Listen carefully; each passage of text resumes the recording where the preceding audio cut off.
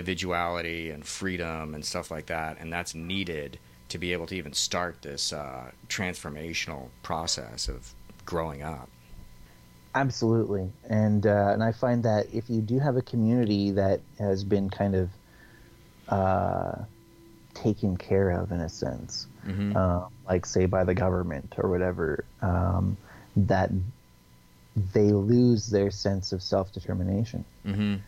They gain this sense of entitlement, and they become comfortable with a lot less than they're capable of just because it's given to them.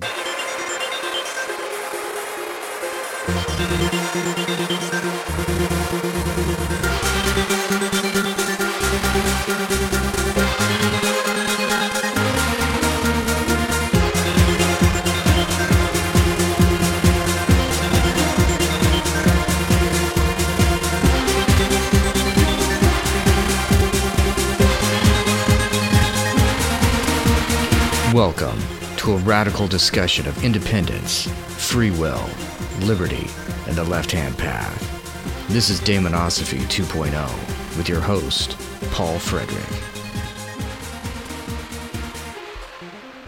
Greetings and welcome to another installment of D2. Today my guest is Jeremy Crow.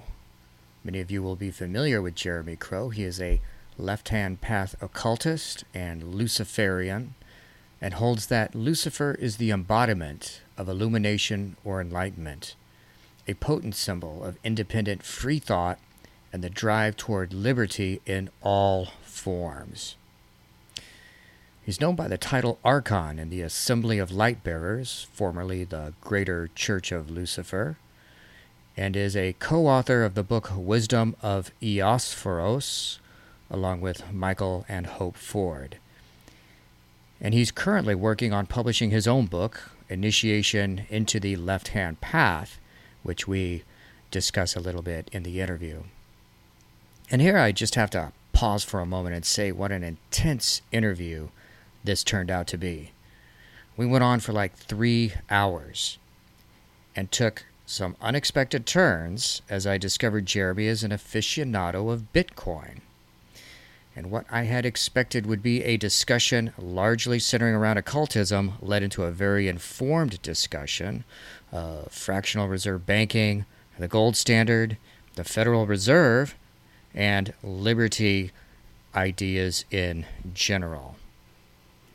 It was very refreshing and enlightening. We could have gone on for another hour probably, and we'll probably have him back again someday and get more into depth on these things, for as you know, I consider all these questions of personal liberty and economic freedom to be intimately tied to the values of the left-hand path. So without further ado, ladies and gentlemen, I give you Jeremy Crow. My man, how are you doing? I'm doing great. How about yourself? Not bad. I'm doing okay.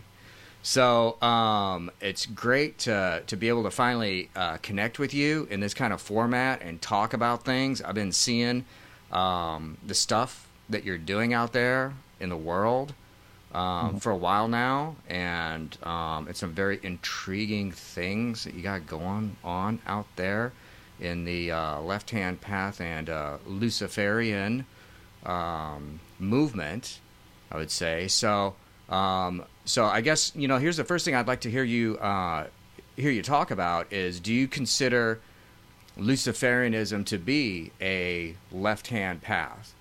And if so, how, why, what are your thoughts on that? Yeah, I do. Although I do kind of have a bit of a problem with the term left-hand path in general, just because I find that the term itself lends itself to a lot of misunderstanding.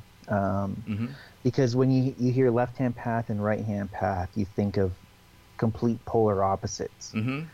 And the thing is, like, when people hear right-hand path, they think like saint, and then left-hand path, they think sinner or something like that, right? Or pure good, pure evil sort of thing. But I kind of like to frame it in terms of like a complete path or incomplete path. Now, like the left-hand path, we don't reject works of light. You know, we're real people. We're actual. We're not stereotypes or anything like that. We're real people, genuine humans. Mm-hmm. We love people. You know, we have relationships with individuals that we love and care about, and it's people think Left Hand Path is just a purely selfish thing, but it's not so much selfishness as rational self-interest. Yeah, absolutely. And so I do feel that when you say left-hand path, there are some people that are going to say, "Oh, I'm not left-hand path. I'm middle path. I embrace, you know, works of light, and I courageously explore the darkness." Well, to me, that's the left-hand path. And if you're doing it in the complete way, you're doing both. You know, you're not rejecting works of light. Right. Although on the right-hand path, you do see that a lot of times you have people that would consider themselves light workers, and they shun the darkness explicitly. And so to me, that's an incomplete path. So in terms of Luciferianism, I feel that Luciferianism in particular is one of these left-hand paths that embraces the complete thing, because with Luciferianism in particular, you have, well, obviously it's based off of the word Lucifer, which means bringer of light, light being a universal symbol since time immemorial of truth and awareness. So you could say that Luciferianism has that drive to share the light. Mm-hmm. You know, it's not just about empowering the self, but it's about trying to leave your mark on the world, to try and exert your influence in order to try and leave the world a better place, and you found it. Mm-hmm. So there is that kind of philanthropic aspect of Luciferianism that you don't always necessarily see in every branch of the left-hand path. Mm-hmm. No, I totally, I totally relate to what you're saying. I think in some ways the reason that we even have to talk about a right-hand path is simply because, for me, that we have to sort of contrast ourselves against what other people think about things. And in many ways, to me, the right-hand path is essentially the way of collectivism, obedience, authoritarianism, and stuff like that. And it really not even a spiritual path in the way that I consider spiritualism to be a form of becoming, of dynamic internal self transformation. Like you mentioned, the term rational self-interest. I mean, that absolutely has to be a part of it for someone to go on a path of like internal transformation. And so, but something happened. Like, have you ever checked out Dr. Stephen Flowers' book, Lords of the Left-Hand Path?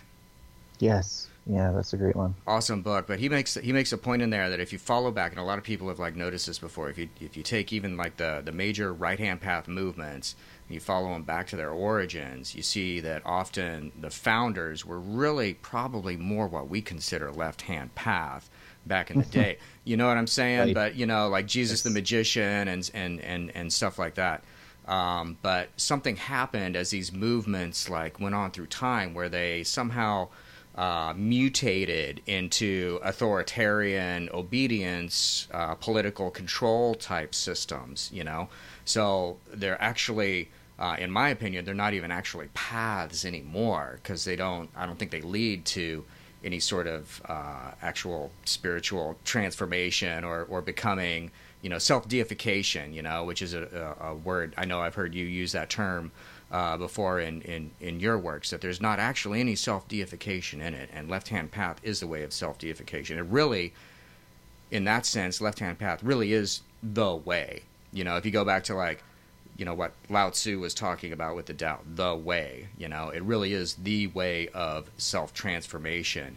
But in the current environment that we live in this world, to distinguish ourselves from the people who follow these authoritarian systems. It's like we kind of have out of it's sort of out of convenience, or out of necessity, I guess is a better term, that we have to sort of use that left-hand path term to make that distinction.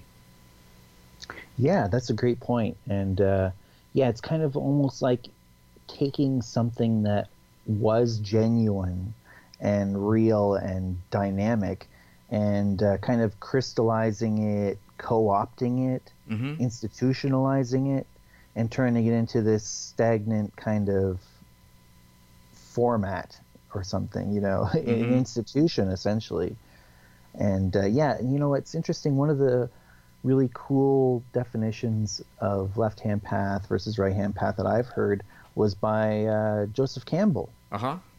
In one of his lecture series that he had. I can't remember the name of it, but basically he said that exact thing. He said that the right-hand path is the path of the institutions, essentially, and established cultural norms and traditions that you were raised in, the status quo. And the left-hand path, he said, was the path of the hero. What that he's written so much about, where you kind of become an outsider somehow or another through, you know, whether it's chance or choice, but you become an outsider, go on some sort of quest, you conquer, and then you bring back the treasure to enrich the original society that you came out of. And so there is that kind of reunification back to re-enrich that culture that you came from, which I think is really interesting. And I think that kind of can connect with that Luciferian drive to share the light.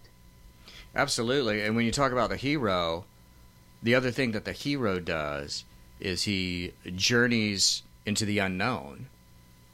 You know, right. he journeys out into darkness. And so there's all these things that you have to have that go along with that. Like you have to have courage. You have to be not afraid to be by yourself, right? You have to be comfortable with your aloneness.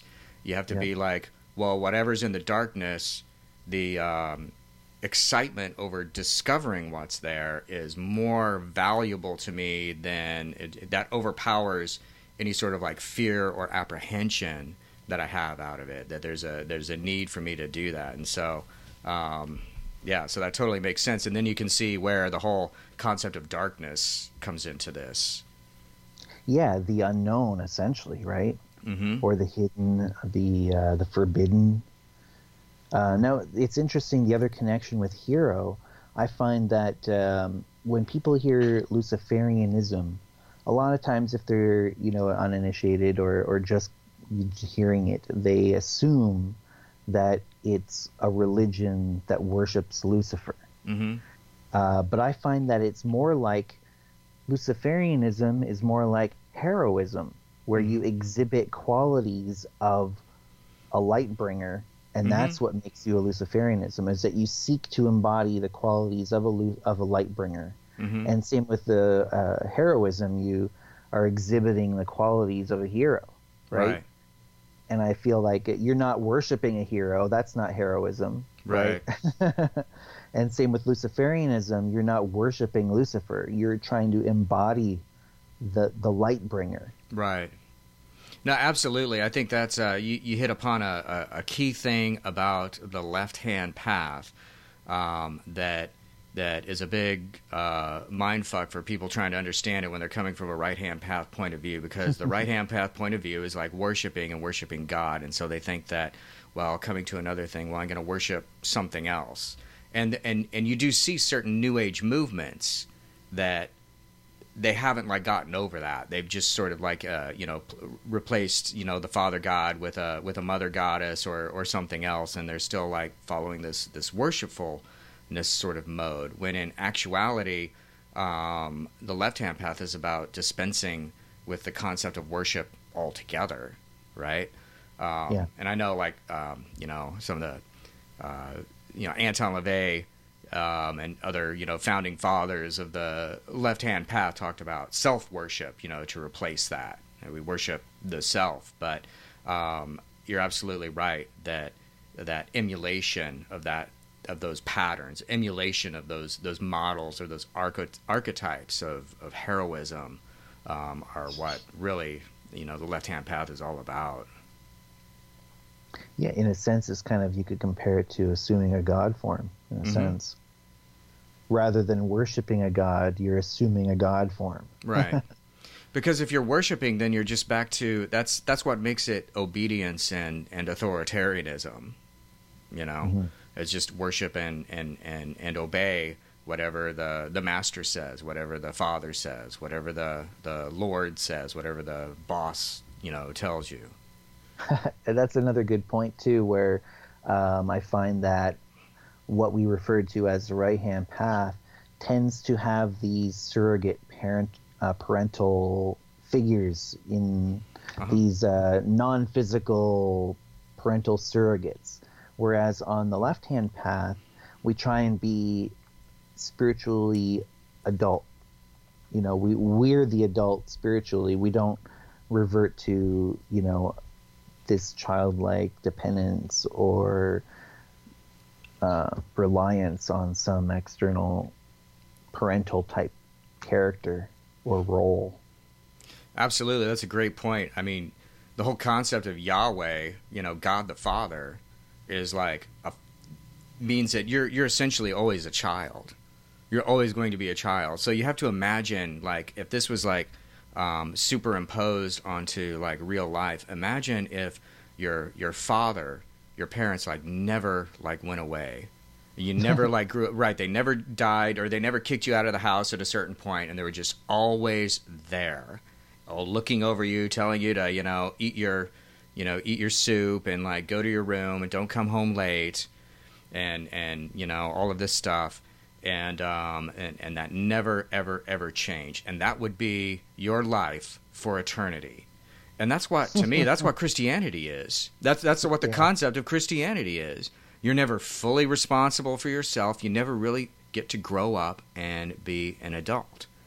And in one sense, the left-hand path is about becoming an adult, right? In a spiritual sense, it's because we have that concept of like transformation. That's one of the key ideas. I think one of the key features of the left-hand path is the idea of self-deification, but then also the idea of initiation, that we grow through this process. We go through a maturation process on a more, I guess, esoteric level.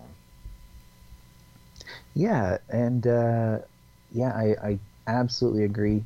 I find it funny. When you were mentioning that, I thought of a person that I knew in the past who actually, she was, quite, she was older, but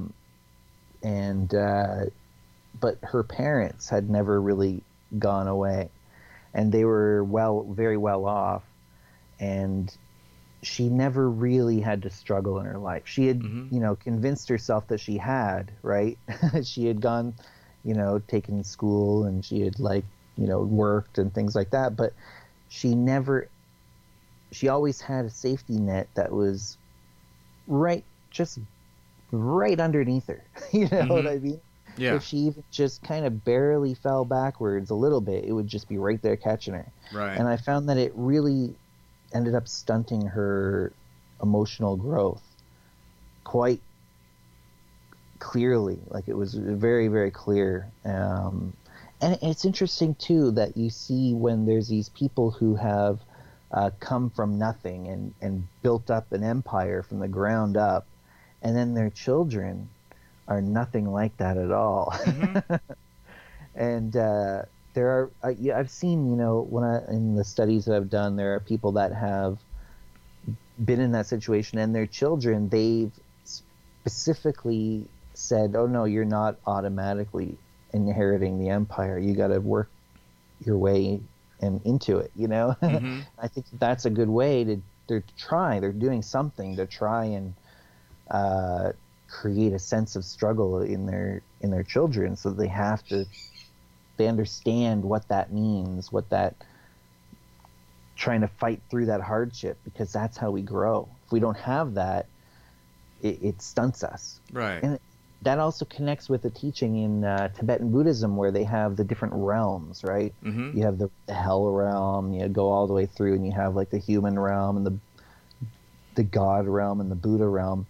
Well, they say that the human realm is ideal for achieving enlightenment because the perfect balance of stress and struggle, as well as a little bit of leisure, right? Mm-hmm.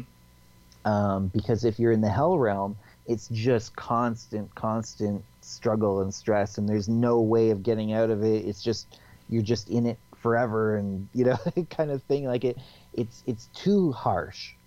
And then the God realm, it's too posh, it's too easy, it's Mm-hmm.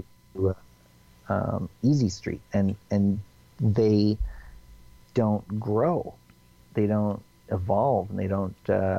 It takes them forever to achieve enlightenment. Compared to a human, they say, if you're born into the human realm, then that gives you the best chance of achieving enlightenment within a single lifetime, Mm-hmm. out of being born into any of the realms. Right. Well, because you have to struggle more, right? Yes, exactly. But it's not so much that you lose all hope, Mm-hmm. and it's not so little that it's meaningless, Right. or token struggle, but it's genuine struggle, but we have, even within the human realm, we see that it's like, how they say within each of the Sephiroth on the Tree of Life, you have an entire tree, right? Mm-hmm. Well, within the human realm, you kind of have like the hell layer of the human realm, and you have all the way up, and you have the God level of within the human realm, and these are the people that have never had to struggle their entire lives, Mm-hmm. right? And so it's kind of like a miniature version of the entire. They've expanded it, kind of thing. Right. Layers, microcosms within macrocosms. Right. No, there's so much, man. There's so much wrapped up in all of that pattern, because, I mean, to me, it's also the divine pattern of Lucifer, right? That Lucifer's like, breaks away. That's the first thing that Lucifer does, is break away from like God the Father. He's a kid who's like, you want to keep me here forever, but I'm out. I'm out of here. I can't stay here forever. And talking about Yeah. like the Miltonian model, of like war in heaven and everything, and divine fall from grace, which is actually the ascension, right? Because finally I can be an adult, right? Finally I can grow on my own, Absolutely.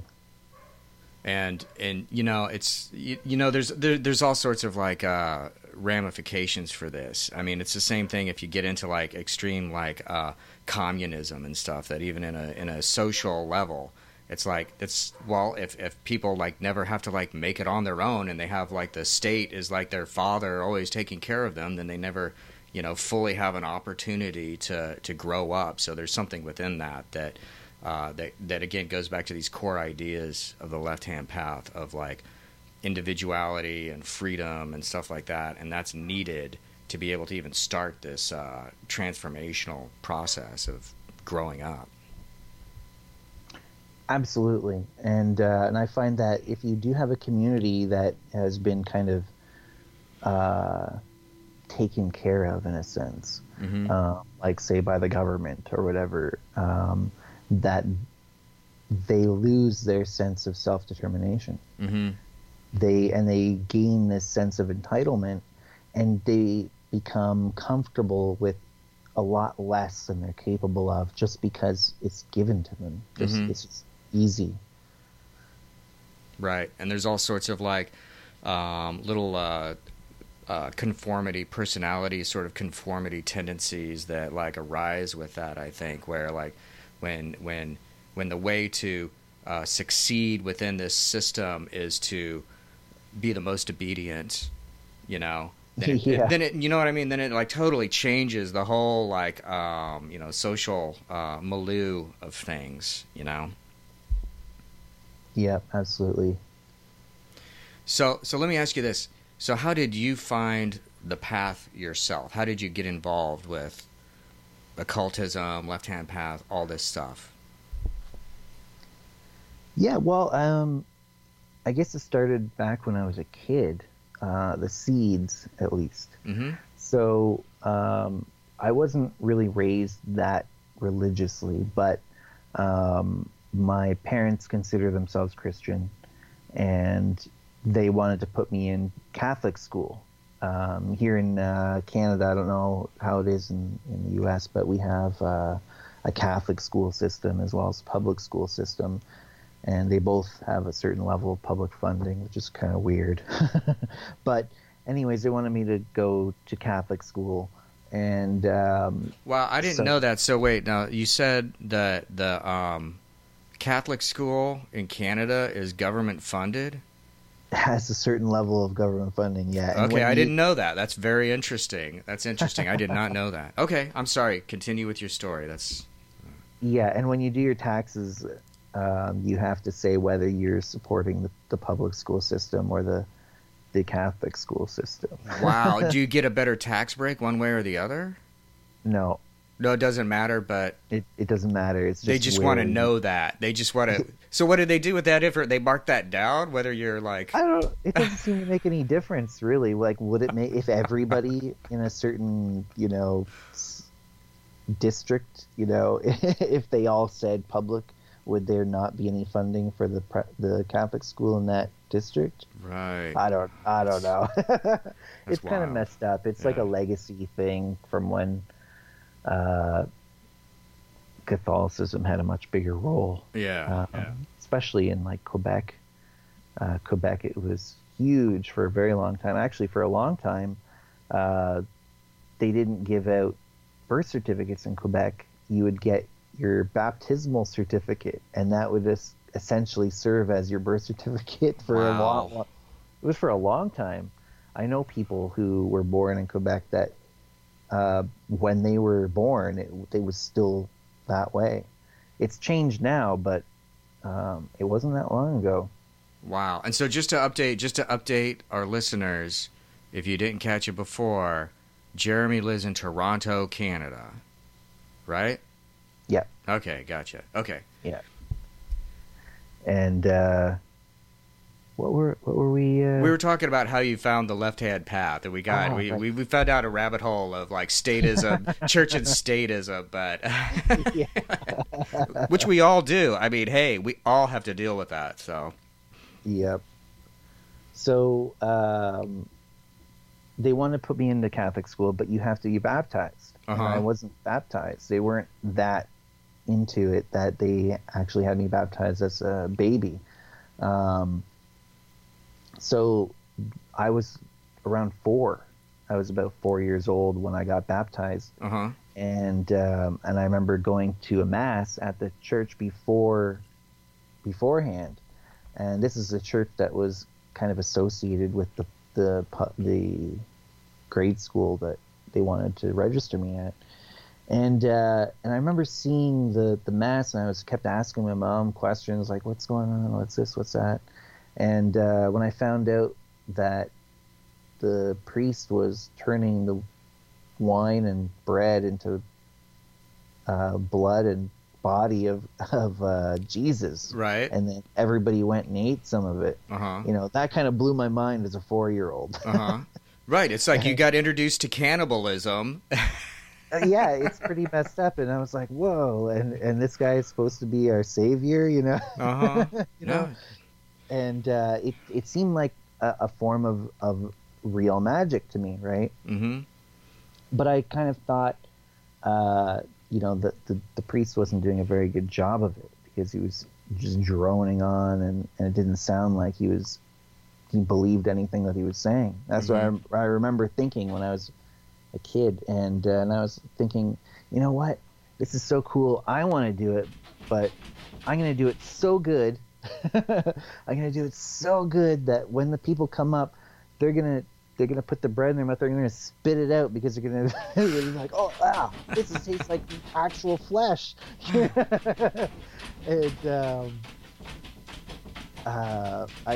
that was kind of my fantasy as a little kid, is that I was gonna be a priest, and I was gonna be so good that people would be surprised that the body and blood was actually tasting like body and blood. And so I had that calling to the priesthood from like a very young age, and that led me towards reading the Bible very, very early, and that led me to realize that the stories in the Bible are not always what they tell you. They tell you the nice parts, but then when you read it, you get the full story. And I had to ask my parents. I said, well, what's going on here? Because I'm reading this Old Testament, and what they're describing as God sounds much more like a monster or a demon than, from my own, understanding of right and wrong. This character that they're describing as God sounds much more like some sort of demon or evil entity. And so that was kind of the beginnings of me having that Gnostic kind of worldview. And as I went forward, I eventually realized that Catholicism wasn't for me. Partly one of the reasons was because I always felt like I wanted to start a family. I always wanted to have a family. And of course, as a Catholic priest, you have to vow celibacy. Mm-hmm. Sometimes I wonder if I had been raised Anglican, if maybe I would have stayed in it, because I wouldn't have had enough pressure to or enough, maybe I wouldn't have had enough things that I disagreed with, maybe. Right. I don't know. Well, it's still the Bible, though. They still go to the Bible, so you're still stuck with the fact that you read about God in the Bible, and it's like, well, he's jealous. He kills. He's actually a dick, He's actually all the things that the priesthood tells you about it, and then you read about it, and it's like, no, he's actually the bad guy, Yeah. He rapes people and destroys cities, people who didn't even know about him, He he's going to send him to hell to burn forever. He's kind of an asshole, Yeah, and sometimes just on a whim, it seems. Yeah, just on a whim, Yeah, it's ridiculous. And all the innocent babies he kills, it's ridiculous the number of innocent babies God kills in the Bible. Yeah, and that's the Gnostic thing. You mentioned the Gnostic. I mean, there's Gnostic sects where the whole truth is that the God that's talked about in the Bible, that's actually the bad guy who took it over, took things over, and the good guy is actually, the hidden one, the hidden dark principle of consciousness and life and light and everything that doesn't want to lord over us and control us, but represents this this principle that we somehow partake of, and that we can emulate as a model, as a divine model. Yeah, and so when I was around, I was exposed to things I learned tea leaf reading from my dad when I was pretty young, and my mom triggered my first lucid dream because I was telling her about the nightmares I had as a little kid, and she said, "Oh, well, it's your dream. Don't let them push you around," kind of thing. And that kind of blew my mind. And I was like, "Whoa, I can do that!" And then the next time I had a nightmare, I did it, and that was my first lucid dream. Wow! And then I've had them ever since. Not every single night, but then when I got to a teenager and I started exploring some of these other things, that was one of the things that I looked into a lot more. Found out that there are things you can do to make them more frequent, and I started doing them and started having more frequent lucid dreams. Wow. And I started exploring all these other different things, and I still felt that strong calling to the priesthood, but I knew that Catholicism wasn't for me, and so I started kind of exploring alternate spiritual systems in order to try and still kind of feel that fulfillment of that desire that I had, that calling to the priesthood. So I found Hermetic style ceremonial magic. Mm-hmm. And I started studying and practicing that, as well as the tarot. Those were some of the main things that I got into when I was around 17. And that led me to end up joining an esoteric branch of Freemasonry, Mm-hmm. a co-Masonic order. And I was quite active in that for a while. That led me to forms of Gnosticism, actually, not Christian Gnosticism. Mm-hmm. And I found a bishop here in Toronto that was actually, at the time, the preeminent, you could say, Archbishop of Canada for the Gnostic Church. And I entered into a tuition, direct mentorship relationship with him. And basically 4 or 5 times a month we would get together. Actually, it was more like 6. 4 private, and then 2 we had meetings that we would conduct, Mm-hmm. that other people would come to. But then the other, every week we had I would go to his place and we would do ceremony, and we would study texts and things like that. And that was for about 4 years straight we did that. And along the way I got ordained into the minor and major holy orders, all the way up to and including priest.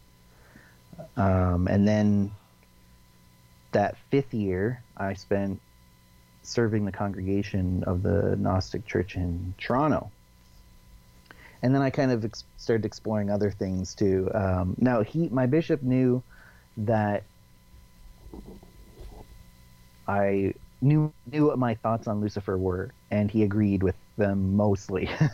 So he knew that before I entered into that situation with him. So he was like, "Oh yeah, that's pretty much what I think about Lucifer too," you know. Mm-hmm. And I found out as I went, a couple years into this. And getting to know some of the other people in the community, like in the U.S. and things like that too. Some of the other clergy, the priests and bishops from other areas. I started to realize that they were very into Lucifer as well. Wow. But some of them, they didn't really want to necessarily come out and say that, Right. because they were calling themselves Christian, but they're calling themselves Gnostic Christian, right? Mm-hmm. And I started putting out these lessons that I was writing anonymously because I wasn't sure, how it would be taken. And I started putting out these lessons under the name Darkness Visible Study Group. Mm-hmm. And I found that some of the people that were joining, this is coordinated through a Yahoo email group. Okay. Do you remember those? Oh yeah, Where totally.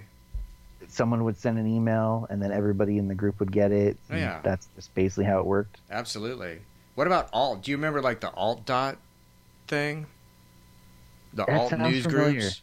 There was like alt Satanism, and Oh, that was the yes. main one. Yeah, and it's like I don't even know what that stuff was. I don't even know what happened to that. It's not around anymore. That was like kind of pre the Yahoo groups, and after that it was like Yahoo groups. But yeah, Right. I totally remember Yahoo groups. Yeah, I was there. I was there in the trenches. So I created a Gnostic Luciferianism Yahoo group, and I started writing Okay. lessons under the name Darkness Visible Study Group. And I was getting all these people that I knew from the Gnostic Church that were clergy, like even bishops, joining to read these lessons. And here I Wow. am. Like at the time, I think I was not even a deacon yet. I think I was like a subdeacon or something. And how old were you at this time then? Must have been, let me think here, about 23, Okay. somewhere around there, 20, 23, 24, maybe 25, Okay. because I joined the Masonic group when I was 21. That was the youngest you could be unless you had a parent that was also in it that signed off on it. And so I joined as early as you could for that, and then it was a couple of years later, or maybe a few years. I don't think I was 25 yet, but maybe that would be the oldest that I would have been at that point. But yeah, I had these people that were bishops in the Gnostic church that I was part of, joining to read these lessons that I was writing on Gnostic, what I was calling Gnostic Luciferianism. At the time, nobody was really using the term. I think it must have been around 2002 that I started writing those. Okay. So, and I was born 78. So Okay. I don't know, do the math. I guess that would be 24. Okay. That's when I started writing those. So I thought that was really neat, and then I revealed my identity. I was going by Lucifius Peripsol, which is Enochian for the brightness of the heavens. Ah, okay. In the Enochian language.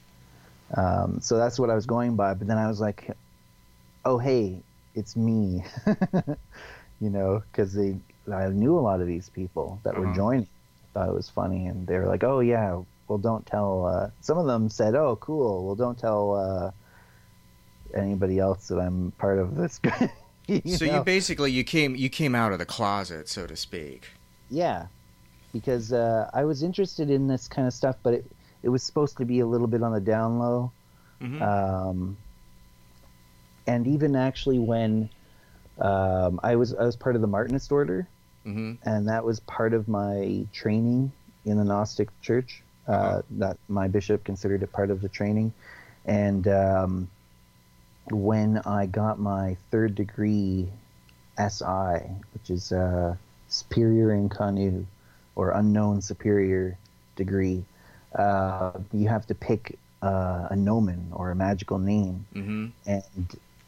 and I picked Lucifer. I think it's just go right for it, man. Don't hold back. Just go for it. Go for the gusto. Exactly. Why mince terms, And so I was like, Lucifer. That's it's a Latin word, Yeah. A Latin motto is a very traditional thing to use as a magical nomen, and my bishop said, what? Like, yeah, about that name. So he said, what? Some of the people in the congregation don't really understand the way that we talk about Lucifer. They're still kind of stuck with this kind of the modern folklore about this character that people think of as Lucifer. Yeah, as Satan. Yeah. And they don't quite get it, right? They don't quite get the way that we're talking about it. And so he goes, so just use Lucian mm-hmm. instead. Okay. And I was like, okay. Man, that's just like that Star Trek. Do you remember the Star Trek cartoon? No. There was a Saturday morning Star Trek cartoon in the 70s. If you go look for this on YouTube, you'll find Star Trek cartoon. And there's an episode where they find a planet, and it's like Spock and Kirk and all the regular guys, but they're just cartoons. And they find this planet, and there's this guy who's like obviously the devil, right? He's red. He's got red skin. He's got horns. He's got goat hooves. And they're talking to him. He's an alien and everything. And his name is Lucian. But you know who he's supposed to be. So that is all to say that, like, Lucian, when someone goes by Lucian, look, you know who they are. It's like Lucifer was already a cover-up for something, right? And then Lucian is like just another one. So, but anyhow, I'm sorry. Go on with your story. Yeah. And I was like, oh yeah, okay, we'll do that. But and you know what? It's funny because part of the reason that I ended up leaving that was because I felt like I couldn't explicitly be who I really was. Sure. And you know what's funny? It's the same thing with that Masonic order. Mm-hmm. As I was going through that Masonic order, it was actually that kind of triggered me to realize that Luciferianism was kind of what I was all about. And the word Lucifer really kind of burned into my brain. And I was like, yes, that's it. That's it right there. That's what I was looking for when I joined this in the first place, if I'm being really honest with myself. And it just kind of really came into focus really in a very powerful way while I was contemplating some of the stuff that I had experienced in the Masonic ritual, actually. And I was in the headquarters in Colorado for this particular Masonic order, and the head of it, she's like a 33rd degree Mason and all that stuff, right? And she's the head of that particular order. And I was walking around in the mountains with her one summer and in Colorado, and I said to her, well, you know the rooster that we experience in one of the rituals. How do you interpret that? What do you think that is? And she was like, oh, well, I can only tell you what my interpretation is. You can have your own interpretation, but mine, I don't want you to think that what my interpretation is the right one or whatever, right? And I said, yeah. And she started going on about the rising sun and enlightenment and things like that, right? And I said, oh, okay, because I thought it was Lucifer. And she stopped walking for like a split second, skipped a step basically, and then kept walking almost like she was pretending not to have been affected. And and then she paused, and then she said, why do you think that? And then I started explaining. I said, well, it calls forth the rising sun, kind of like the morning star, Venus, and I made all these connections, Venus, the rising, all that stuff. And then when I finished, I just stopped. I just finished saying it, and then I just waited. And it was the silence was growing more and more uncomfortable, but I wasn't going to let her off, and say, whatever, Right. I was just going to wait. And eventually she stopped, and she turned to me and she said, so you figured it out? Whoa. I know. And I was like, oh man. Whoa. And she goes, but you know what? I don't want you going around telling everybody, because a lot of the people here consider themselves Christian, or when they hear the word Lucifer, they think Satan instantly, and they think evil, and they think bad, and I don't want people to think that they're being tricked into worshiping Satan, Right. And I was like, well, maybe I will. Maybe I'll keep it to myself. Maybe I won't. Right. But it's interesting, and I talked to some of the other people that were very high up, and some of them seemed to know exactly what I was talking about, and some of them seemed to have not a clue as to that connection I was making. Even there were a couple even 33rd degree Masons that I made a couple connections. I said, well, what about this and this? And they're like, oh, geez, I never thought of that. Right. So I thought that was kind of interesting. But the head of the order and the people that were in the very highest positions, they all, or two out of the three at least,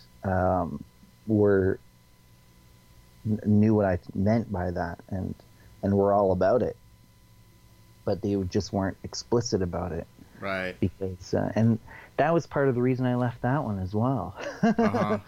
Because I kind of felt like it wasn't right. It was almost like using people as resources, kind of tricking them into contributing their energy and their money, even, right? Their bodies, to the work of the order, and not really realizing what it was about at the deeper esoteric levels. It's like I totally get what you're saying, and not to talk smack about Masonry. I know I know a lot of people who are involved with Masonry and stuff, but it always seems like there's sort of this ambiguity in it, like there is, within Masonry, there's like, well, there's this concept of like, working on the self and transformation and initiation and stuff, but there's also sort of this like, appeasing, the community, working for the community, and there's definitely like this Christian element that pervades through it. So,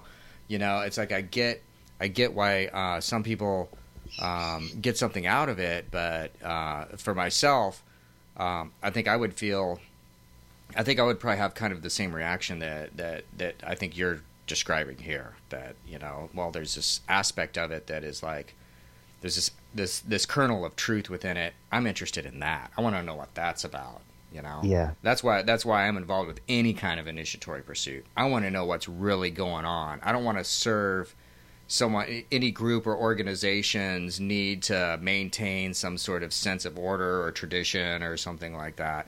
I want to know what's going on. That's why I'm here. That's why I'm an explorer. Yes, absolutely.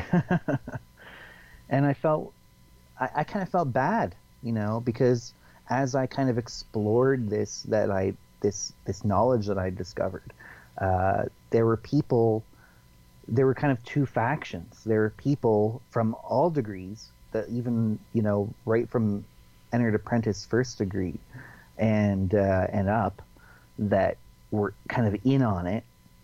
And then there were people from all the way up to the very top of, like, in terms of degree structure, that there were 33rd degree members that didn't really know that aspect of it. Mm-hmm.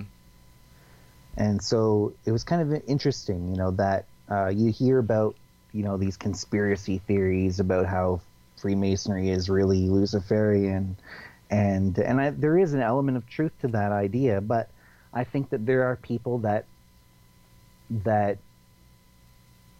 aren't in it for that, and they get what they get out of it, which is different, mm-hmm. And I think that's valid as well.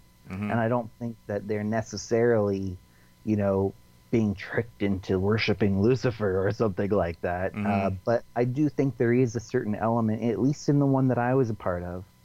I don't think it's the same everywhere. I think that this is, at least in the one that I was part of, the people at the very top were part of that Luciferian element too. At least two out of the three. Mm-hmm.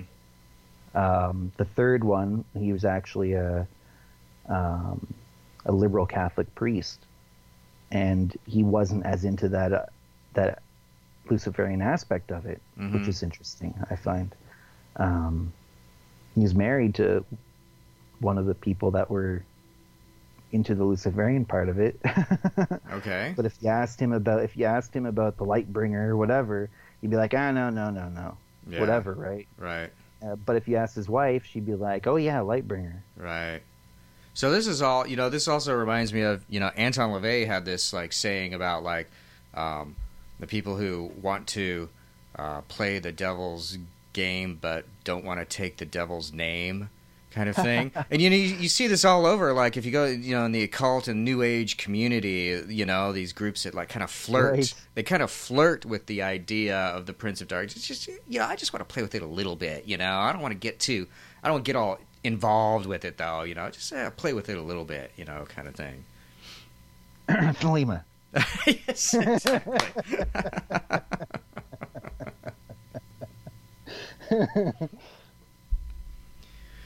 But anyhow, so you were going through this process of like seeing that there's like this kernel of truth within this teaching or this aspect that resonated with you very deeply, yet other aspects of the organization that seemed, I guess you would say, unwilling to fully acknowledge that aspect of it. So where did you go with things from there? Yeah, well, actually, I became a member of the OTO, Okay. and Lima. and yeah. So I explored that for a little bit. I was kind of a hang around for roughly a year, but this is partly while I was involved with other stuff. And then I took the plunge and I got my Minerval, and actually I became a major part of the local group. I became the treasurer and essentially co-ran the local body with the lodge master, or I can't remember what they call it at the time, the person who had the initiatory charter or whatever. Her and I basically ran the group together, and I even was a black guard in one of the initiations, or a couple of the initiations. So like an officer, even though I was just Minerval. Just before I became first degree, a bunch of crap went down, and headquarters shut down our local body. Oh, what happened? So what year was this? Oh, jeez. Is it the 80s or the 90s? No, this 2000s? was in the 2000s. Okay. This was like, must have been around, I don't know, 2004 or something like that. Okay, gotcha. And so you got shut down by your group got shut down by the central group, or what happened? Yeah, by headquarters, international headquarters, Okay. shut down, revoked our charter. Okay.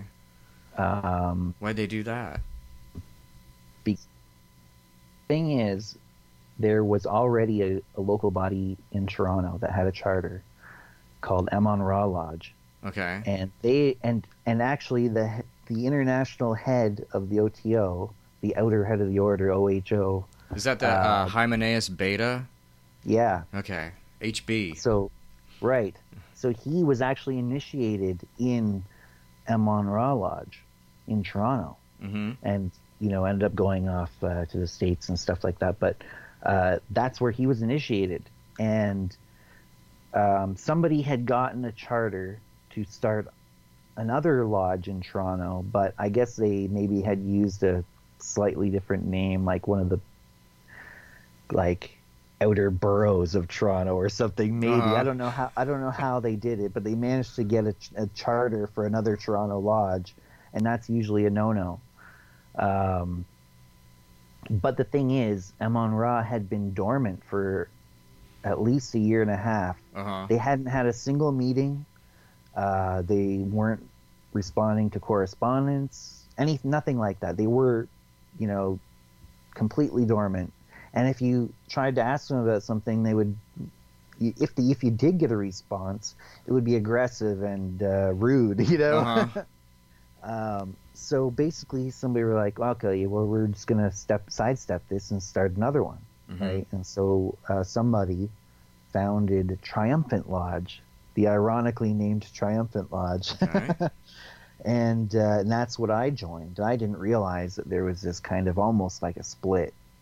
But that's what I joined, and I didn't know about the local politics at that point. But basically, somebody leaked that there was two charters in the same city, and HB decided he was going to shut down the one that was doing at least 3 meetings a month, 2 of them open to the public, and leave the one that had been dormant for at least a year and a half and not doing anything, and leave that one open. For some, I would get probably for some political reason or something, right? Nostalgia, maybe. Nostalgia, gotcha. And so we got shut down, and that left a really bad taste in my mouth. And so I was offered to. I was like, well, they said, well, you could get initiated in Amon Ra. And I said, well, no, I can't, because they're not doing anything. They hate me, even though we invited them to every single one of our meetings. But they said, well, you could go to Buffalo and do it there at Pyramid Lodge. And I said, you know what? I'm just not going to not gonna bother. Right. I like those guys, those people are cool. But I'm just not gonna. I'm just kind of done with that. And actually, I briefly went back to the Golden Dawn, which I kind of skipped over. I was a member of the Golden Dawn for about a year in there somewhere. And then after I left the OTO, I was like, you know what? I'm going to go back to the Golden Dawn. And I was back there for about 4 months when I was like, you know what? Nope. Mm-hmm. It was like when I went back, it had been different from when I was in it previously. It had gotten a lot more like group mind, hive mind, culty. Mm-hmm. So it seemed almost like when I rejoined it, I remember there's one incident. I'd rejoined at the degree that I'd left at, which I think was Zelator. And I was asked to. I went to them. The first meeting I went back to, the guy that was running the local group,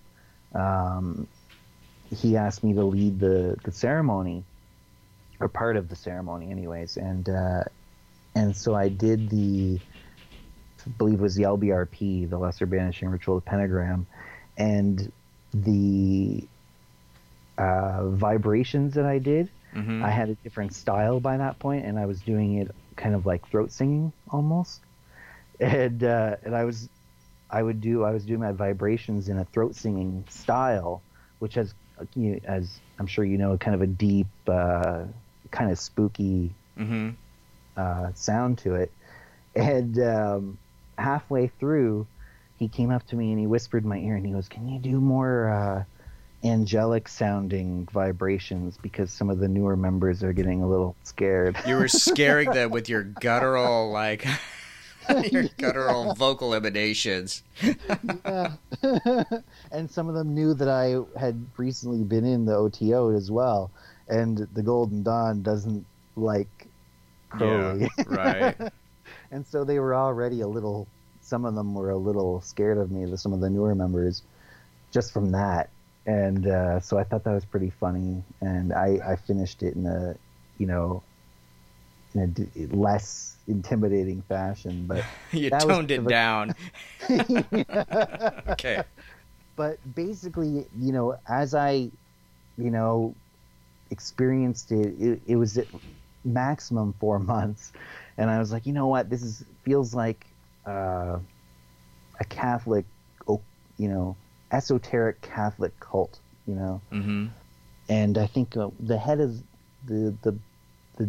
that particular Golden Dawn that I was part of at that point was Zink, Robert Zink. Mm-hmm. He has a very bad reputation, but there was a picture of him up in the temple, dressed like Mathers, and I was told by a couple of the members there that he was a reincarnation of Mathers. Wow. Yeah. So some of the members were telling me this. He's a reincarnation of Mathers, and they were almost looking at him like he was an ascended being or something, And it just really started to grate on me. And No, I think whenever people start talking about reincarnation, it's time to run. And one of the things that you mentioned is like this experience of going back to the Golden Dawn. I think this is one of the like lessons of the left-hand path, is this idea that you can't go back. Yeah. You can only go forward. And there's like, there's all this mythology about that, Adam and Eve, they leave the garden, they get the wisdom of the serpent, they leave the Garden of Eden, and they realize, shit, we can't go back, Yeah. and it's the same thing, like, I think somewhere in, in John Milton's Paradise Lost, or the Diabolicon, which is another a book that tells that whole story, that the daemons get to a point after they go through this, like, getting out of all this trouble to break out of heaven. They say, well, should we go back? They realize, really, you can't go back. There's no way we can go back to that. The only direction is to forge on into the darkness and the great unknown. And to me, that's the essence of the left-hand path. So, getting back to your situation in the Golden Dawn, then, once you realized all these things, what did you do next? Well, I kind of decided to kind of forge out on my own. Mm-hmm. And so I was exploring the left-hand path more freely and on my own terms, and just reading everything that I could get a hold of, coming up with my own ideas about things, investigating the copper thread through the Hermetic tradition and such that I kind of discovered, where you have this Luciferian current that you see, this hidden, almost secret Luciferian current running behind a lot of this Hermetic stuff that isn't explicitly stated, but if you can read into it, you realize, oh, okay, well, they're kind of talking about this light bearer, this light bringer, rebellious giver of forbidden knowledge kind of archetype that is there, right? And even through like a Gnosticism and the whole like Merkaba, you have these things where you're seeking apotheosis, and you're doing it kind of against the will of the gods. You're kind of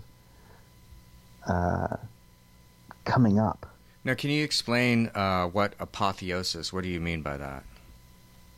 Well, the dictionary definition is essentially the deification of something or someone. So you could say that Alexander the Great achieved a certain level of apotheosis, even while he was alive, because he kind of took on that persona of a Greek god, and really embodied it in his life, and people responded to that by some people even believing him as a literal demigod while he was alive, even. And even if you don't take that into consideration, he established a legacy with his life that was so powerful. I can just say Alexander. That's all I have to say, and you know exactly who I'm talking about. Mm-hmm. And he lived, a couple thousand years ago, right? Mm-hmm. We still know who Alexander is, Mm-hmm. I named my son after him, by the way. Wow. So, he achieved a level of apotheosis, I would say, for sure. Sure. And so that's at least on one level. And you have, on a more deeper esoteric level, there's a possibility nobody really knows. I'm not going to claim that I know what happens after the physical body stops working, after death. I say that with finger quotes because I think that the definition of death keeps changing as we go forward in time. Back even just say 80 years ago or so, if somebody had a heart attack and fell on the ground, people would just consider them dead.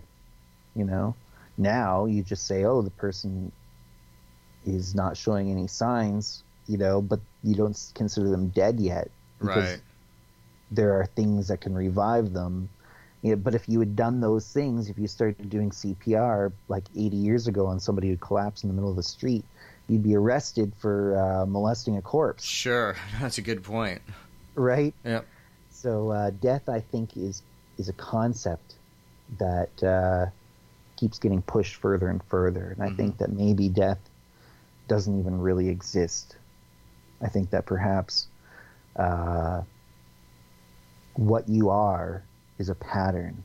And if that pattern comes together again somehow, then that's you still. Even if, and it could, that same pattern could exist in multiple places at once at the same time, even potentially. But that's going down another rabbit hole. But yeah, apotheosis, I think that there is a possibility that we could achieve some sort of um, afterlife state that is um, somewhat godlike in the way that we perceive it. And that is another element of apotheosis. Oh, And it kind of connects to alchemy, I would say, as well. Mm-hmm. Like you have in alchemy, essentially you take base matter, and really you're just taking away from it Mm-hmm. until you get down to the quintessence of it. Mm-hmm. And then that quintessence is immortal. Right.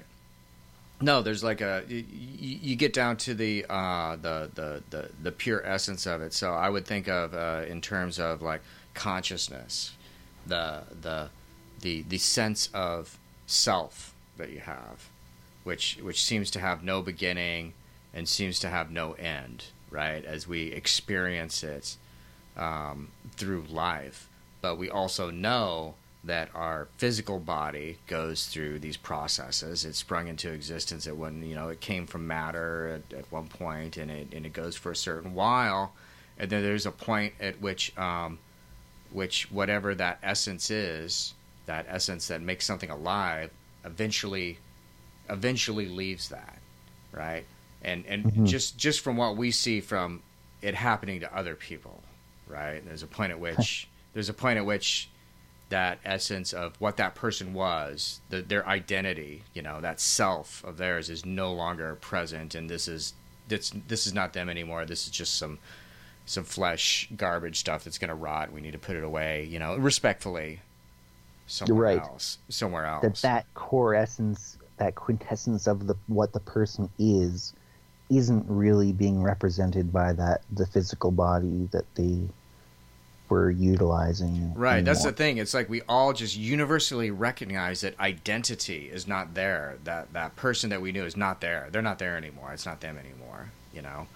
And so that's just validation that what is the soul and everything is self and identity, and it's all wrapped up in the same thing. And we might not know. And I respect that you say that. I'm not gonna pretend like I know what happens after the body like falls away, but from your own experience of experiencing life and being here that there is this possibility of, again, moving forward, of like becoming something, process of self-deification, initiation, these things we work on to like forge out there. And in one sense, I think that's like one of the things that the Luciferian pattern gives us, is that going back to like what you were talking about with the archetype of the hero and everything, that the courage to forge into darkness, because that's the ultimate forging into darkness. That's the ultimate unknown that we all, that we're all going to forge into at some point, right? Right. Yeah. The point where our physical bodies stop working, right? Right. So the other thing too, I feel like as I as I go forward and learn more, I find that consciousness, I think that this is something that's come to me even just in the past few years, that consciousness itself, I think, is fetishized within the occult. Mm-hmm. I think that it's the demiurge. I think that our conscious mind is the demiurge. It's the false god. It's the false self. Because I think that we identify, it's really easy to identify with your consciousness. Mm-hmm. Your conscious mind you think of as you. But the more I learn, the more I study, the more I meditate, the more I experience, life-changing, mind-altering experiences, such as lucid dreaming. Mm-hmm. The more I start to feel that consciousness is not me. Mm-hmm. that my conscious mind is not me, and that what I'm trying to achieve with apotheosis is not that conscious mind existing without the body. I think that when the physical body is dead, that conscious mind might not be there either. That conscious mind might go with it, Mm-hmm. but that the consciousness is just more like just a tool. It's an emergent property that comes out of this complex interaction of mind and thought and body and sense, but that it's not us. It's a tool that we have access to sometimes. Well, I think I see what you're saying, and the way that I look at that is that consciousness and the concept of that and talking about that is a way for us to try and get back to just the experience of self, of like me existing right here now, just, in this moment. And you'd spend time, doing different exercises or meditating, whatever, to get to that moment. And you realize it's not always, you're not really conscious most of the time, right? Throughout our daily, stuff, we're doing things on autopilot, and we do a lot of things fairly mechanically. And the idea of like fetishizing aspects of it, I think people like mistake the intellect, right? It's not the same thing as like thinking, right? Consciousness is not the same thing as thinking about stuff. Thinking and the intellect, that's another function. And emotions in the heart, that's a function that I have. And then we also create different like personas and masks and other in order to deal with other people and deal with the universe around us. And we forget about this core kernel, that exists within us. Like, to me, that's like the symbolism of the idea of the black flame, the idea of fire in there. So that's one thing that I saw you talk about in your book, Initiation into the Left-Hand Path, which is you're working on that now. That's going to be released soon, right? That's something there. It's a work in progress. Well, yeah, I put out an advanced edition, in limited form. A couple of years ago, I put out 45 signed and numbered copies, which were sold out long ago. But I'm coming out with a new edition that's going to be more kind of not limited. Right. So basically, it's not going to sell out. Anybody who wants it will have the ability to buy it in some form or another.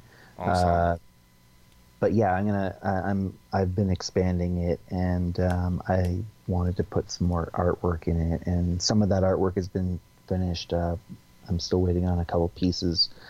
Same artist, Tasha Maneri. But yeah, I have an additional ceremony and some additional material, and just updated a little bit of it.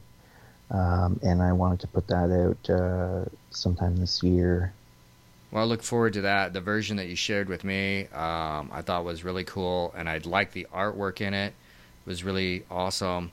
And then you talked about this idea of stoking the black flame, and that's what I wanted to get to right there, because to me, that like something about that is relating to the core essence of all this. So could you talk a little bit about what stoking the black flame means to you?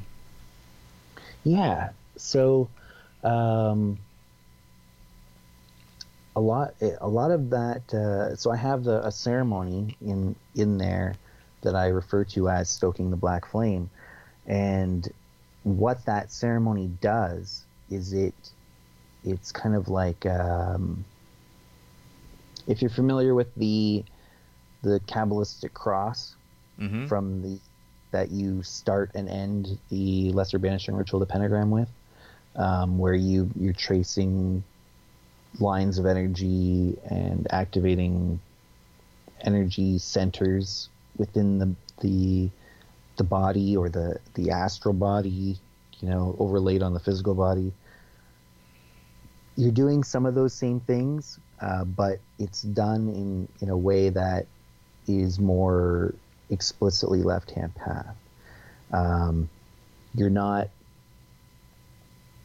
trying to align your microcosm with the macrocosm specifically. You're trying to more activate and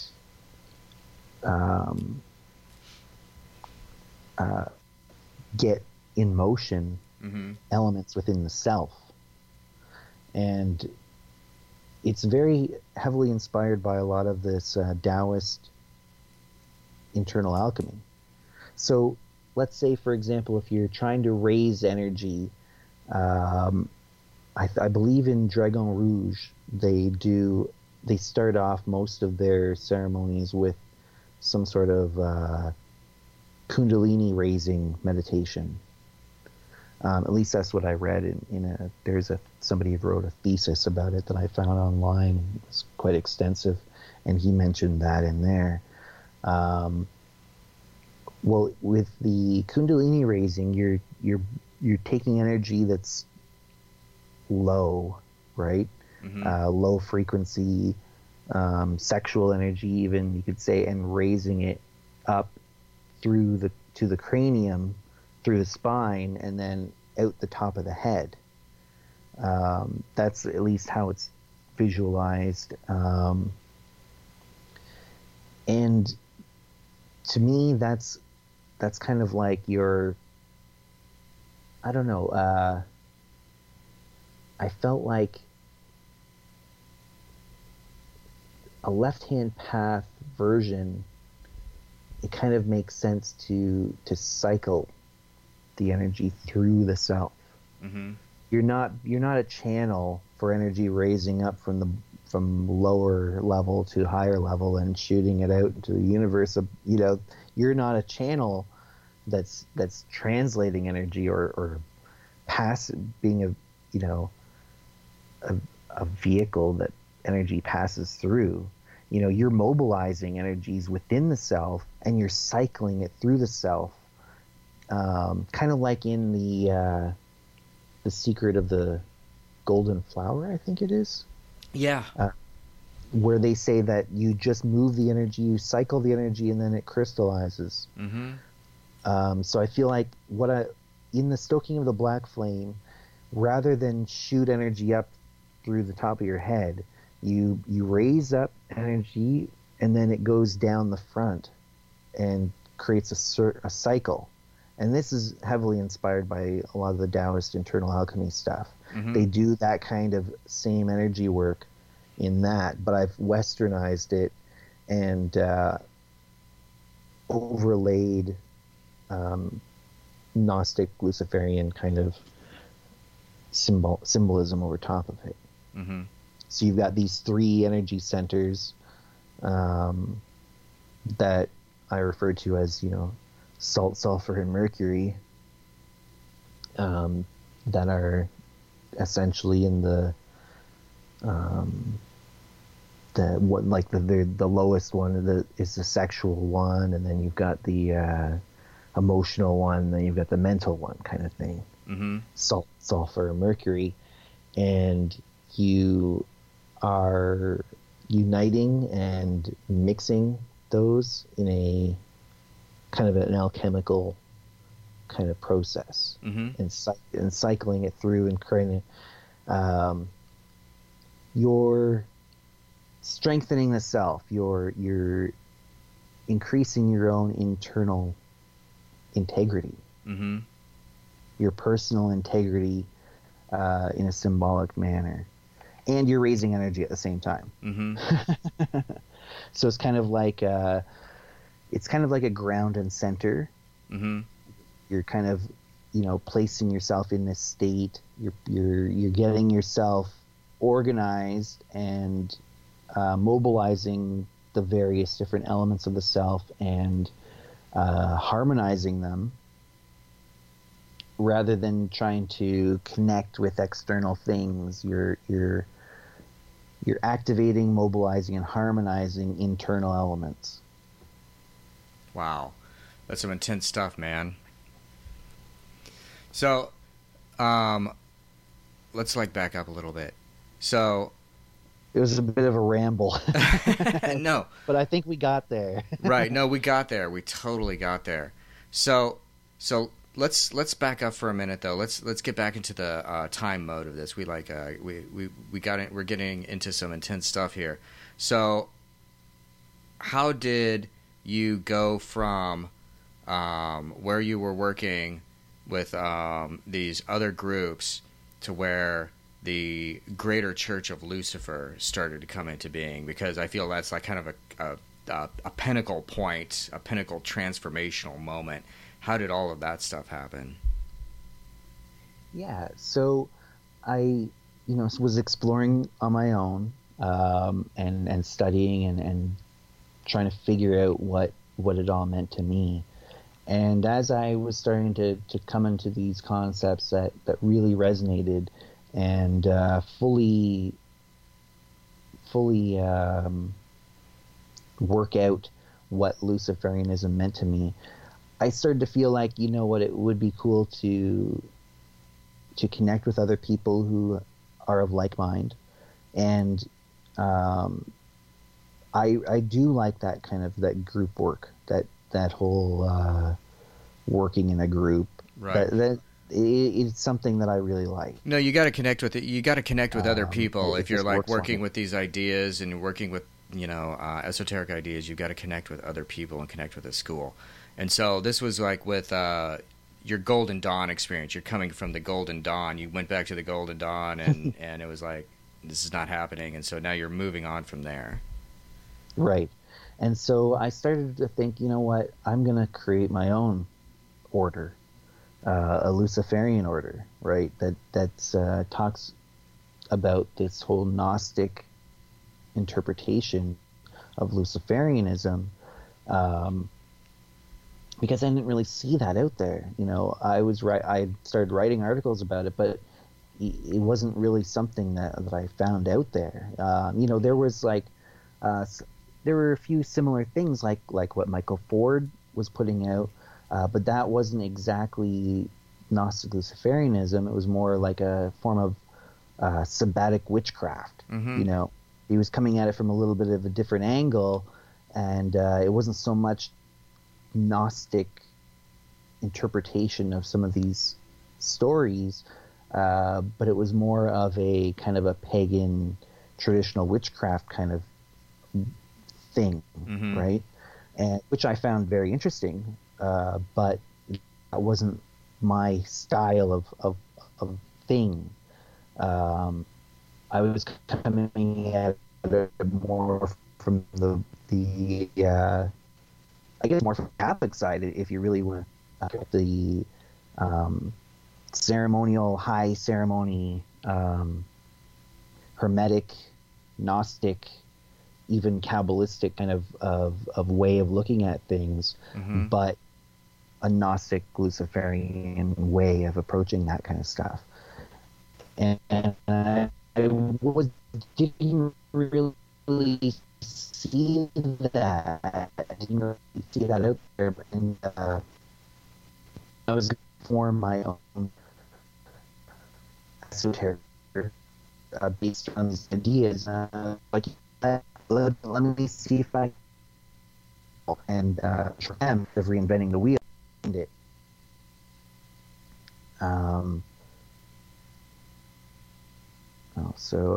Getting a little bit of a bandwidth issue here.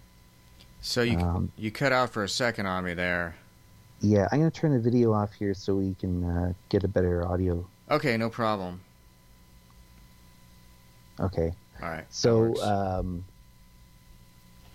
I thought, what, let me give it another try just to see if there's anybody out there doing anything like this at all that I can work with instead of having to reinvent the wheel. Mm-hmm. And I managed to find the Ordo Luciferi, founded by a guy going by the name Lucian Black. Mm-hmm. And I read his founding document, the Luciferian Manifest, and I thought this is actually quite close to what I was intending on doing. And so I just joined that instead of founding my own. And ended up becoming the head of it. and reworked some of the material and changed it around a little bit, but and that still exists more in a open source sort of way, where people can kind of look at the material and kind of work it on their own. But there's a community, but it's not like huge and active, very active, but it's more of a system that people can kind of explore on their own. Mm-hmm. And use it as like milestones, things that they're going to try and do to partly to establish a legacy and partly to work on themselves and do the inner work. And then the experience that I had with that, I founded the Luciferian Research Society, which is an experiment in working with that same kind of current, but in a non-hierarchical way. Mm-hmm. So it's not an order, there's no degrees, there's no head of the Luciferian Research Society. It's kind of everybody meets on the level, and it's basically there to allow occultists and left-hand pathers of all stripes to interact with one another and collaborate on projects. That's the main intention of the Luciferian Research Society. And out of that came the idea to bring it more into the real world and not just an online community, but to take that concept of getting people from all different stripes of the left-hand path together in the same room in a non-hierarchical environment, and that encourages collaboration. And that's where the Left-Hand Path Conference came out of. That idea of taking the same founding ideas behind Luciferian Research Society and bringing it into the real world, creating a space in the real world like that. And that was in 2012. I manifested, hosted, produced the first International Left-Hand Path Conference. Now, is that Flambeau Noir? That is what I call it now, yeah. Okay. So the first one was in 2012 in Toronto, and then Lori Pneumatikos, who had been a long-time collaborator with me at that point, she decided she wanted to host one as well. So she hosted one in Indianapolis, Indiana in 2014. Mm-hmm. And I helped her with that. I helped organize, and I did a lot of promotional work, and I was also a presenter. And that was the second International Left-Hand Path Conference. And after that, and that was where I met Michael Ford for the first time. I met him in person, and we hit it off big time. And I had just been introduced to the Greater Church of Lucifer by the guy who founded it, and he was in Texas as well. Is that Jacob No? Yeah. Okay. Jacob McKelvey, who went by the pseudonym Jacob No. So he had founded this local group, and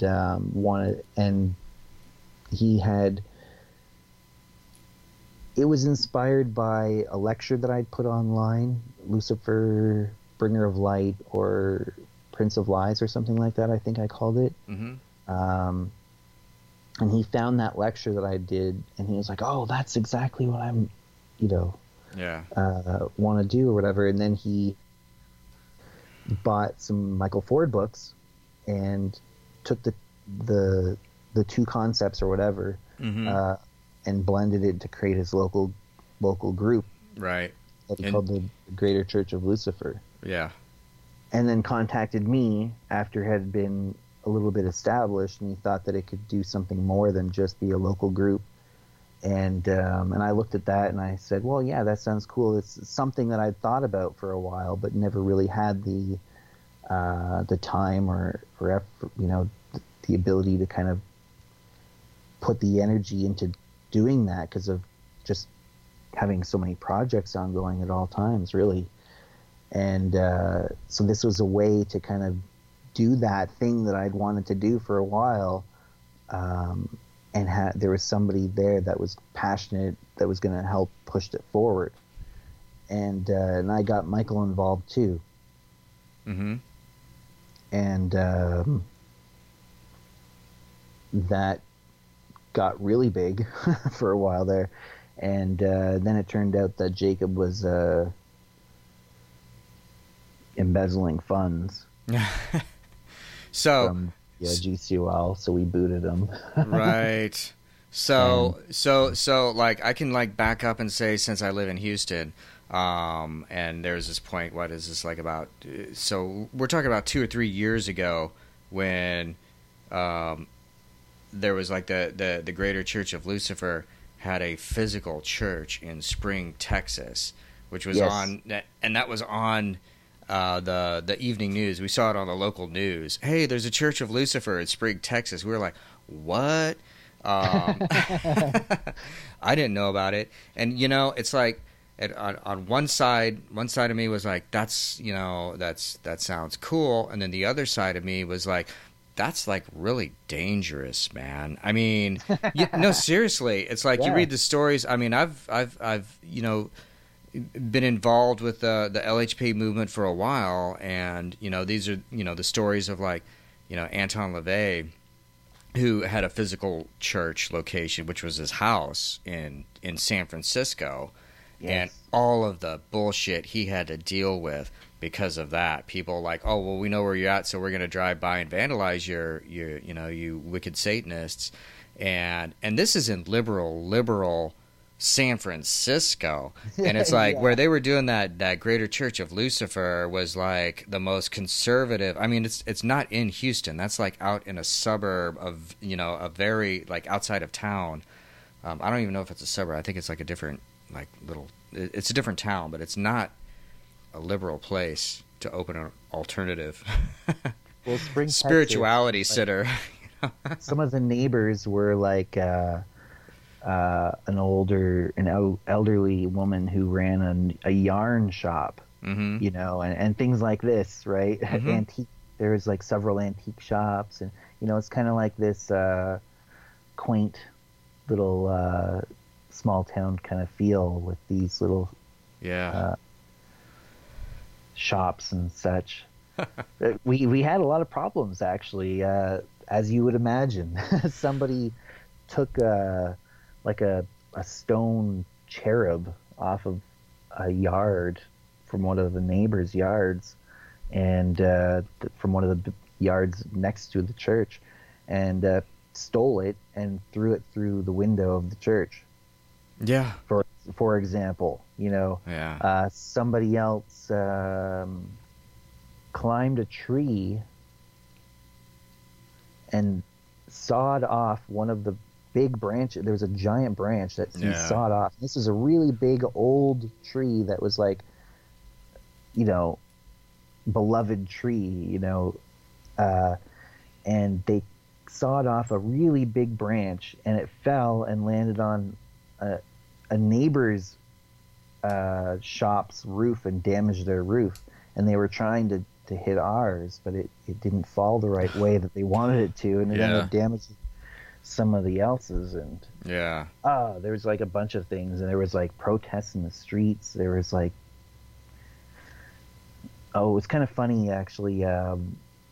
One of the days that there was a big protest there, there was like a radical Catholic group, something like Fatima or Lady of Fatima, some group that they wear these like, it's kind of weird because they almost look like Templars, but this garb that they wear, I'm not exactly sure what they're all about, but they're pretty radical Catholic group, and they were arguing with a Protestant Christian group in there while they were protesting against the the Church of Lucifer building. But that was kind of funny. They were arguing amongst each other. And but then the other thing was it started raining, and Jacob ended up getting a bunch of these disposable what do you call them? Rain jacket things. What's the word? Poncho or whatever. Ponchos, yeah, rain ponchos, yeah. Yeah, he got those ones, and he had about 6 of them, or he got about 6 of them. And he brought them out to give them to these protesters, and said, "Here, it's raining out here. You guys have the right to voice your protest, and we respect that. And here, if you're getting too wet, you can wear these things, right?" And, so one of the guys yelled out, "Don't wear it. You'll die." Oh God. And nobody took the rain ponchos at all. Funny. Not a single person, because somebody yelled out, "Don't take it, you'll die." That's so funny. It's so fucked up. It's messed up that people, the community reacted like that. That fanatical right-hand path, authoritarian people reacted in that way. That is violent, committing vandalism because they think they're okay to commit vandalism since it's like a minority group. It's beyond a minority group. It's like an evil group, right?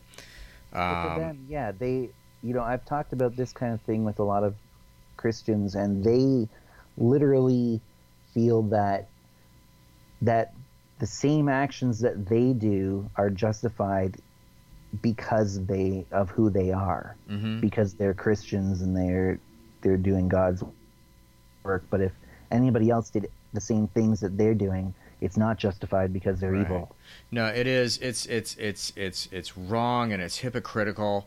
We see in the world we live in today, we see fanatical Islamic people just committing incredible atrocities and violence and stuff like that.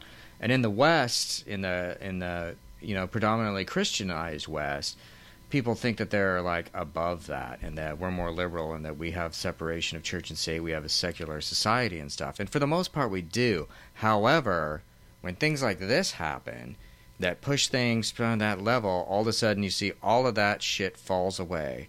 And people become violent and angry and just really not cool. And I'm not saying that those people are right in any way whatsoever, but at the same time, on the left-hand path, I would say my conception of the left-hand path and where I'm coming from, which is largely influenced by Temple of Set and the old COS and things like that. That we kind of figured out, we kind of learned a long time ago, this isn't the best idea to set up a physical location. And that's not the main thing that we're supposed to do. You know what I'm saying? It's the main sort of, I guess, mandate or mission or whatever that we're working towards has to do with mankind, man's soul, and our communication with each other. The significance, like you were talking about earlier, that finding the right people and connecting with the right people that you could exchange ideas with. That's really the main thing. And setting up a physical shop like that is there's lots of problematic things about it, but there's also lots of dangerous things about it. Yeah, well, ultimately, the landlord, out of fear, said that she couldn't renew our lease, and that we had to leave at the end of the lease because she was getting death threats. Yeah. Literally, people were harassing her all the time, and she tried to put up with it, she tried to ignore it, but she was getting death threats. And so ultimately they used threats of violence to achieve their ends of getting a different religion that they disagreed with out of their community. Yeah. by threats of violence. You know, Yeah. how Christian is that? Yeah, no, yeah. So so much for like the Prince of Peace, right? It's just horrible. It's inexcusable. And I remember during that time, it's a little while back, but there was a point where I was talking to Jacob, and I was like, I was very close to like going out there at one point and like hanging out and seeing what they had like going on, but then things got real heavy before that ever came into being. So since we're talking about this, about public and making a statement and getting on the news and all that sort of stuff, what do you think about, there's another Lucian out there, a guy named Lucian Graves, who has this organization called the Satanic Temple. What do you think? Have you been watching their stuff? What do you think about that?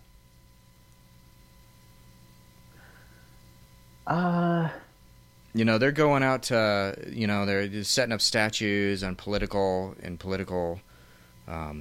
state buildings, trying to get statues put into state buildings, saying, hey, we need to have, hey, if you're going to, violate church and state, under your state as property, then you need to recognize all the religions and have, our sabbatic goat statue, which I love their statues, by the way. I think they're awesome, I want one in my yard, but you know what I'm saying? But it's creating this like controversy. So what do you think about that? Do you think that that's like, do you think that's valuable? Do you think that's good for the left-hand path? Do you think it's helping things? I don't know. I honestly don't know. I'm of two minds, I see. The thing is that there are some good things that come with it, and there's some bad things that come with it, and I'm not sure whether the good things outweigh the bad things. It's definitely stirring up people, and I think that it's a polarizing force, which isn't usually a good thing. Yeah. But on the other hand, they are pointing out hypocrisy, right? That is rampant, you know, and getting stuff done, So there's that at the same time, So I do feel that some of the stuff is valuable. I think that I don't think that they've been as careful about selecting their actions as I think that they should have been. I think that some of their actions actually have contradictory elements to them, where they claim to have this as a value, but then they do this action, which kind of, to me, feels a bit hypocritical. Like what? Like what? What are you thinking of? Do you have an example that you're thinking of? Well, there's a couple, but I'll just mention one. There was one point where they were doing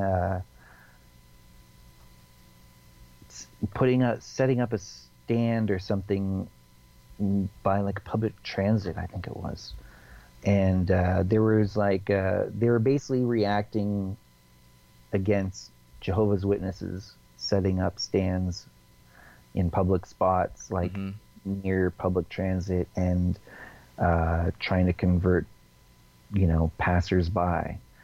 Well, they set up a stand and were talking to passersby and essentially proselytizing. Although they said, "Oh no, we're not proselytizing. We're just making people aware of the information about what we're about." And it's splitting hairs. I feel like, well, what are they trying to accomplish with that? I feel like they're putting themselves in that position where they're apparently proselytizing, right? And they're just going to make people mad, right? Yeah. They're just going to make people mad, and they're not going to create. See, I don't think when I see them doing their stuff, I don't even think they have a concept. There's no concept of. I mean, you and I, we've been talking about like self-initiation and deification and rational self-interest and, becoming a god and courage and heroism and all this stuff. I don't see where they're even into any of that, Yeah, I agree. That's not even their goal, Yeah, it's more of a political activism group that's against, or that fights to enforce the separation of church and state. Right. And they're using the imagery of and symbolism of Satan as a political tool. Yeah. So I don't think of it as an esoteric order or anything like that. It's a political activism group, essentially. So would you say that? Would you consider them left-hand path? Is it a path?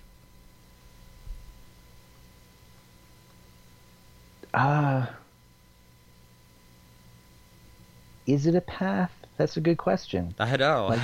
What does it lead to? I suppose it leads to a collective system that's more suited to freedom, I suppose. Personal freedom, conscious.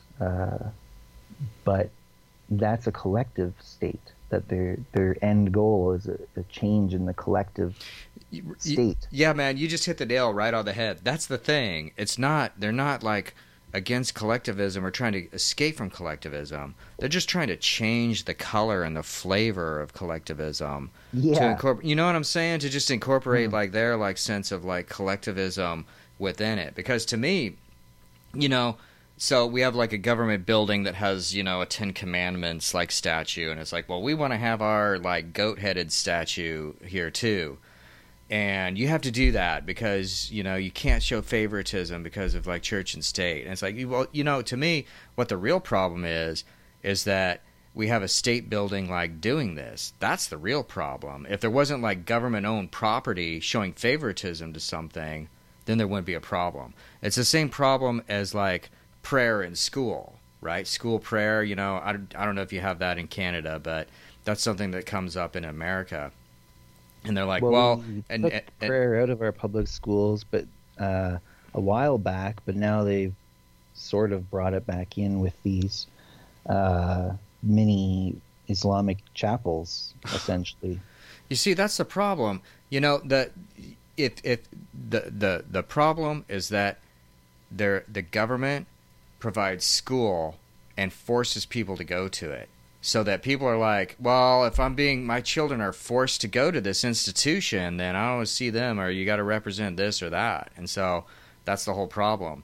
If there wasn't public, meaning government-enforced schools, government-enforced indoctrination centers, then none of that would be an issue. If there was just private schools, then, the Muslims could send their kids to a Muslim school, and the Christians could send their kids to a Christian school.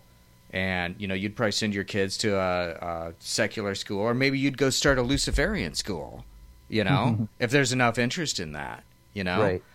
And to me, that's the problem, where bickering over something that's like, it's called public property, but really it's not, right? They call it public property to say, oh, well, everyone owns it, so we just have to have a conversation to decide what But no, the reality is the government owns that. This authoritarian group owns that, and they get to decide if we're going to have a statue of a Bible or if we're going to have prayer in school. And so they're going to offend someone. And so now they're in this horrible position of, well, we own it, so we have to please everyone, but it's a diverse society, so what do we do, Yeah, so it's interesting here in Canada. They took the Lord's Prayer out of public school, and they took, Christianity out of public school, and now they've brought in Islamic prayer. Oh my God. And so people are obviously pissed off. Yeah. There's this one area actually where it's just outside of Toronto, called Peel Region, and there's a lot of people that are just livid. Like, they've made it their crusade to get the Islamic prayer out of schools. They're like, you already took why are you putting prayer back into the public schools? And they're freaking out. And there was even one incident where there was a public meeting that had to be held about it, and there was somebody there that was tearing up a Quran in the public meeting and yelling and saying, "I won't have this in my," Mm-hmm. freaking out. Yeah. It's just crazy. Yeah. Getting back to the whole the Satanic Temple stuff and how they have kind of stunts essentially. Another one that I didn't like, getting back to the school thing, was After School Satan. Oh, yeah. They had an after-school satanic group. Yeah. Yeah. And that was in response to after-school Christian groups, right, which were completely voluntary, and I don't see a problem, really, with that if the kid wants to go to some after-school thing. It's not like it's mandatory or even, you don't get credit for it, or it has nothing to do with it. It's after school, right? So why, begrudge a group from having an after school meetup thing for their kids in the first place? But also, I think what they were trying to do is use their tactic of saying "me too," and then when they say, "Oh no, we don't want you to have Me Too, so we're going to shut down everything," that backfired, and they said, "Okay, no, you can have your after school Satan things," and now that it didn't work, right? Yeah. And you don't want, and their trailer for it was this really creepy. Did you see the trailer for their after school Satan program? No, I didn't. Is it on YouTube? Yeah, I think so. It looked like a trailer for a horror movie. Like, for real. And I saw people laughing about it and stuff. Well, the thing is, they were trying to be provocative in order to get the whole thing shut down, but it backfired, and they were said, "No, you can have your after school Satan program." Right. And now they're like, "Oh, well, we don't want to bring kids into this thing that we made to seem really crazy, spooky, and creepy as heck." Yeah. We don't want to do that. Yeah. We were trying to get the whole thing shut. They called their bluff, essentially.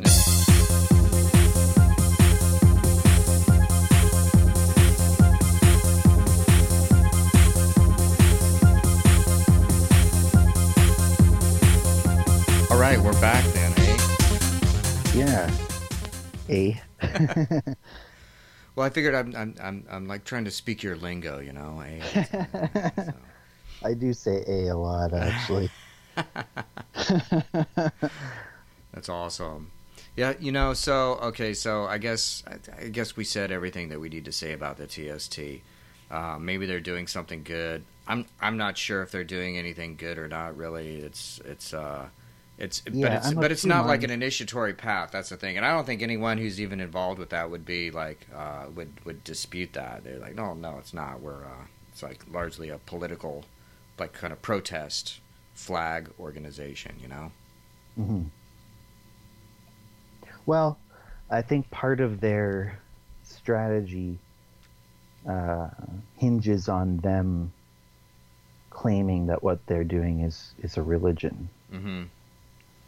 So I think that's part of, they have to say that when they describe what TST is. Mm-hmm. But other than that, I agree with you on that. I'm not sure if what they're doing is good or not. I think some of it is. I think some of it misses the mark. Mm-hmm. But I think when we boil it down, it's not a path. Mm-hmm. I think, I agree with you on that. Yeah. So what do you think is the role of, because we talked about this in a number of ways this evening, what is the role of a school in left-hand path initiation?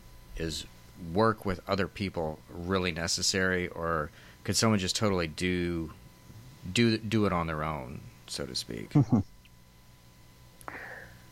Very good question. And I've, a lot of the the work that I've done in my life with this stuff has been exploring that question. Um, I feel like, yes, you could do it on your own, uh, but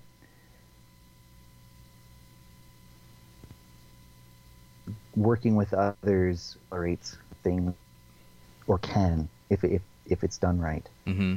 And so I think that the role of initiatory school, I think, is mainly just getting people in the same room as one another, or getting people to interact in some way, to share their ideas with one another, to challenge one another, um, and to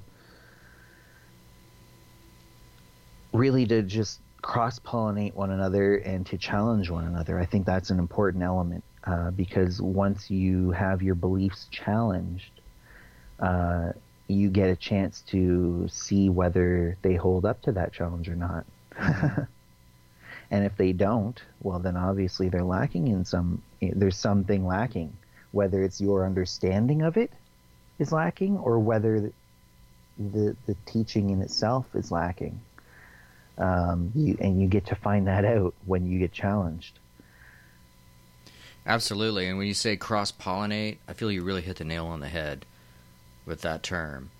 We cross-pollinate, because I think there's an exchange that's like really significant. And there's something about ideas, certain types of ideas, certain qualities of ideas have something more substantial to them than other ideas.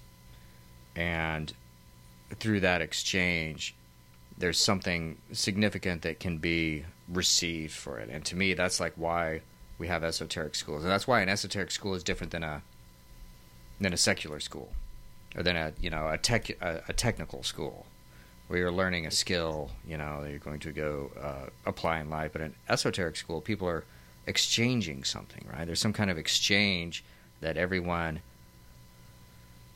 grows from, right? If you approach an esoteric school with the right sort of frame of mind, the right sort of the right, and in the right sort of context, then you can receive something that helps you grow on this path. You know what I mean? Yeah, I think I know what you mean. Like, for example, I'm not sure if this is the best example or not, but I went to school for electronics, mm-hmm. And they taught me the existing technology and how to use it to achieve the things that I set out to achieve. Like if I set out to create a car alarm that sets off my pager, Yeah. If you still had a pager, or sends a message to your smartphone, right? When your car window gets broken, I've learned, how to use existing technology to do those types of things or whatever, right? But it doesn't teach you how to come up with new ideas. Right. It doesn't tell you how to innovate a new form of technology. Mm-hmm. It's not trying to spark creativity. It's just trying to convey comprehension of an existing concept or an existing, technique. And, I think that there is an element of that in the esoteric schools where part of it is that you're learning to be a more efficient human, using existing technologies that we have. And I don't mean, when I say technologies, I don't necessarily mean electricity, right. Machines. I mean techniques and processes. Yeah. No, I get you. There's a sense. There's definitely a sense in which you talk about these things that you learn in through esoteric schools and systems and stuff like that, that it's totally appropriate to talk about this as a technology, because it's not like a dogmatism. It's not like, oh, here's a set of like beliefs of like how you're supposed to emotionally feel about things, and you must always feel this way. You must always love the Father or whatever and be obedient. No, it's a technology. In other words, there's no there's not a moralism on it. It's something that is just, it's a technology. So you need to take it and you need to utilize it, and you need to be the being who is moral and do something with it and make something out of it. Yes. So speaking of technology, I heard that you're interested in Bitcoin. Yeah. What's that all about? Tell me what that's all about. Well, it's a game changer, really. And the big game changer isn't just the digital currency; it's the blockchain technology that it's built off of. This is the big game changer. So the blockchain is essentially a ledger of all the transactions that have happened in chunks. Mm-hmm. So you get a chunk of a ledger, and that's processed, and then they chain another chunk of a ledger onto that, and it creates a chain. Mm-hmm. So you're always having these new transactions happening, and then once a certain amount of them happen, they put it into a block, and it goes into this ledger that's immutable. And the further back you go, the more impossible it gets to roll it back or change it. And the other aspect of it is that there's no centralized authority that is operating the blockchain.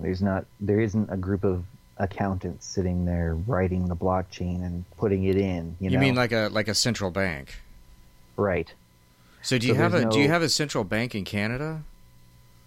Kind of. It's not quite as bad as your Federal Reserve Bank in the States, which of course isn't. This is pretty bad.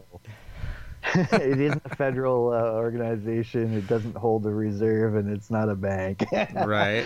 But anyways, we have the Bank of Canada, which is actually, from my understanding, is actually part of the Canadian government, technically. But it does have some of the same drawbacks or some of the same messed up stuff that the Federal Reserve has. It's not quite as bad, but there are still some major issues. Like the main major issues are all there still. Mm-hmm.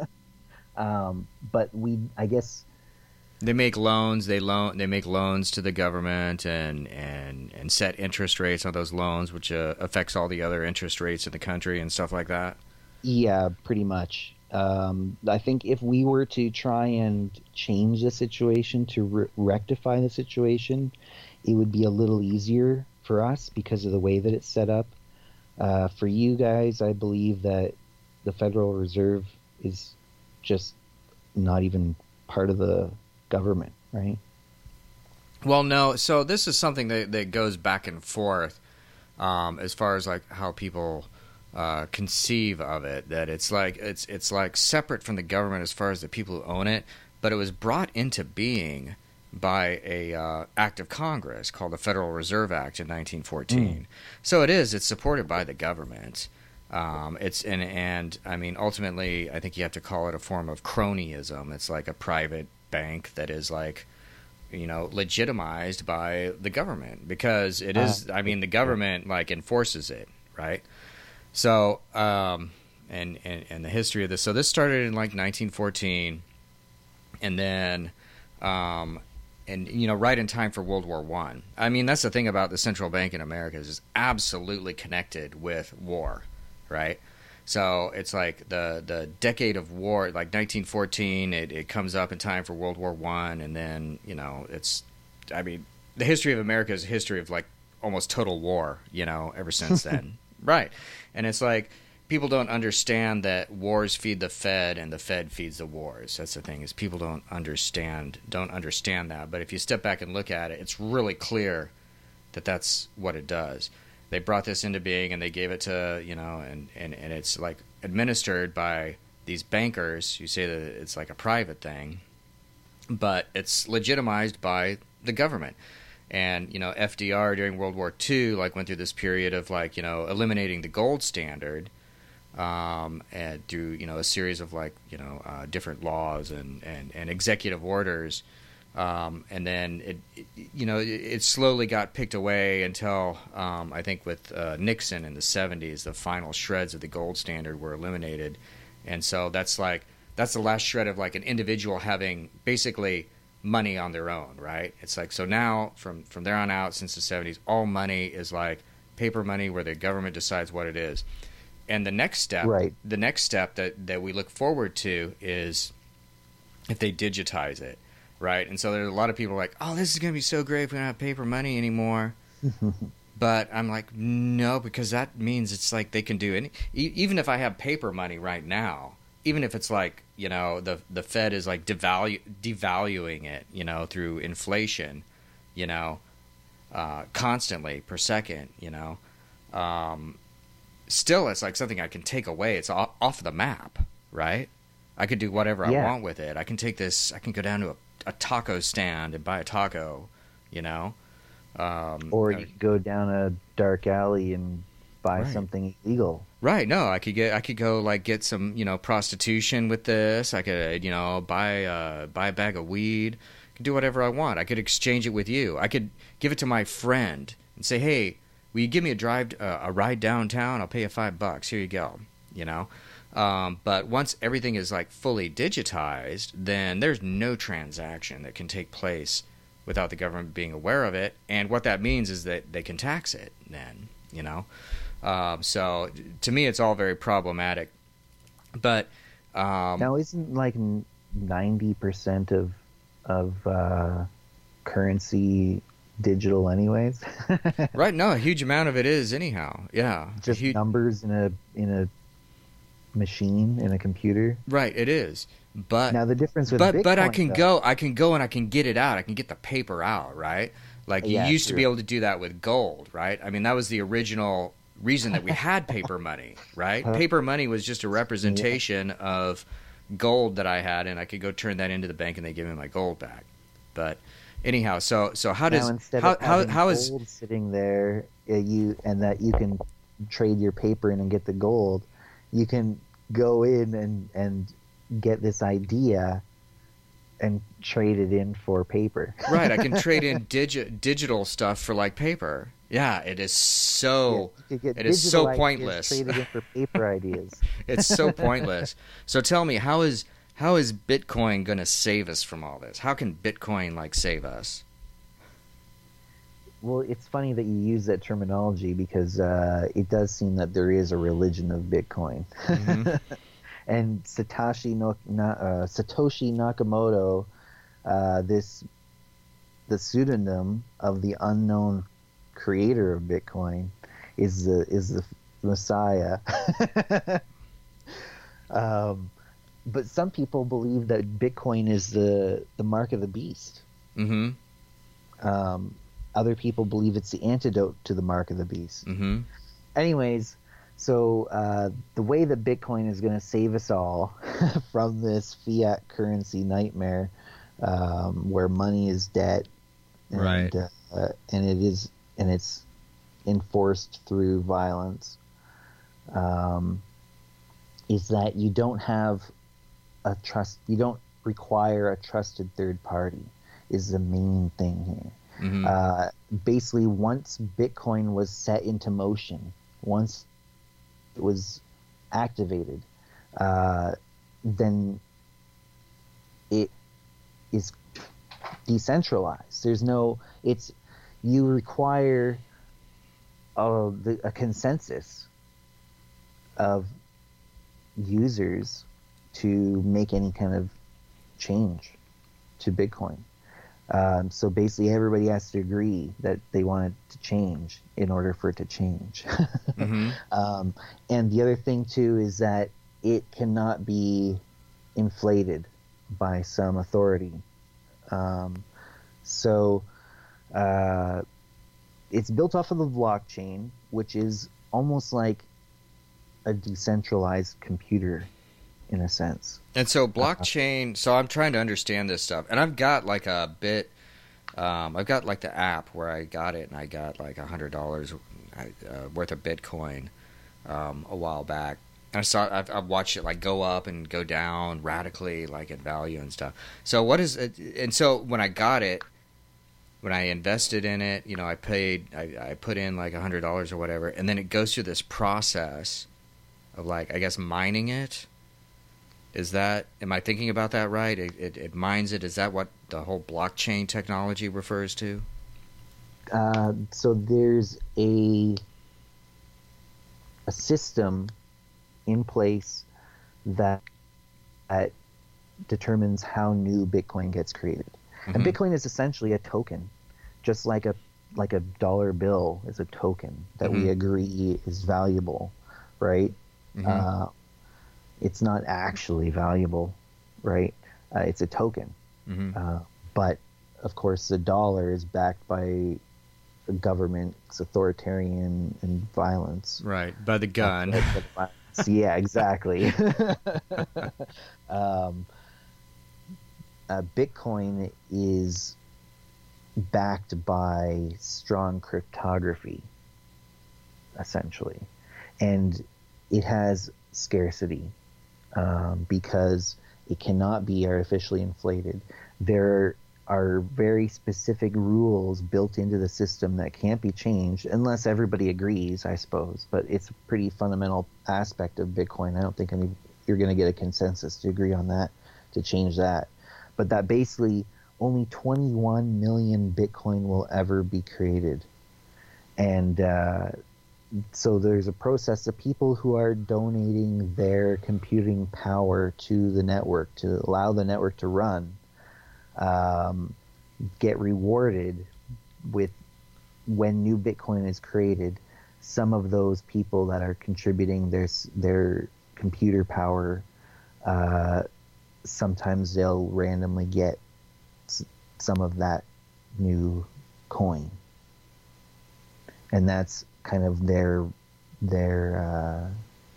incentive to run the network on their computers. Wow.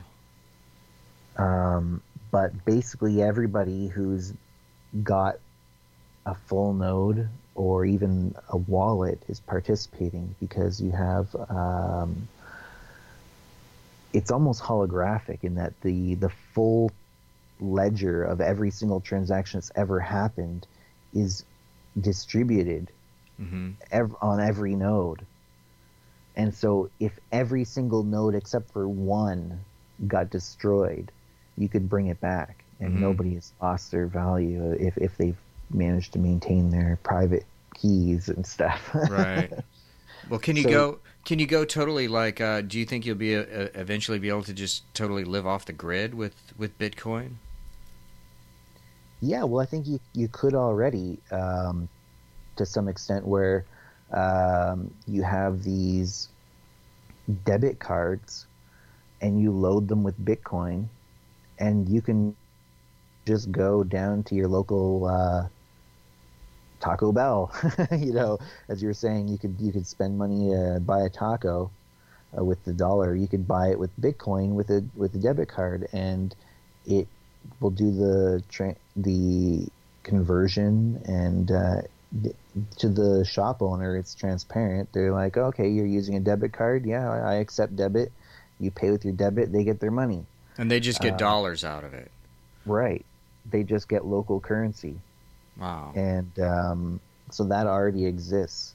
So things are getting a lot more easy to use this for that kind of thing. Well, what about it? It seems like Bitcoin is like really volatile. Does that affect your ability to just spend it whenever you need to?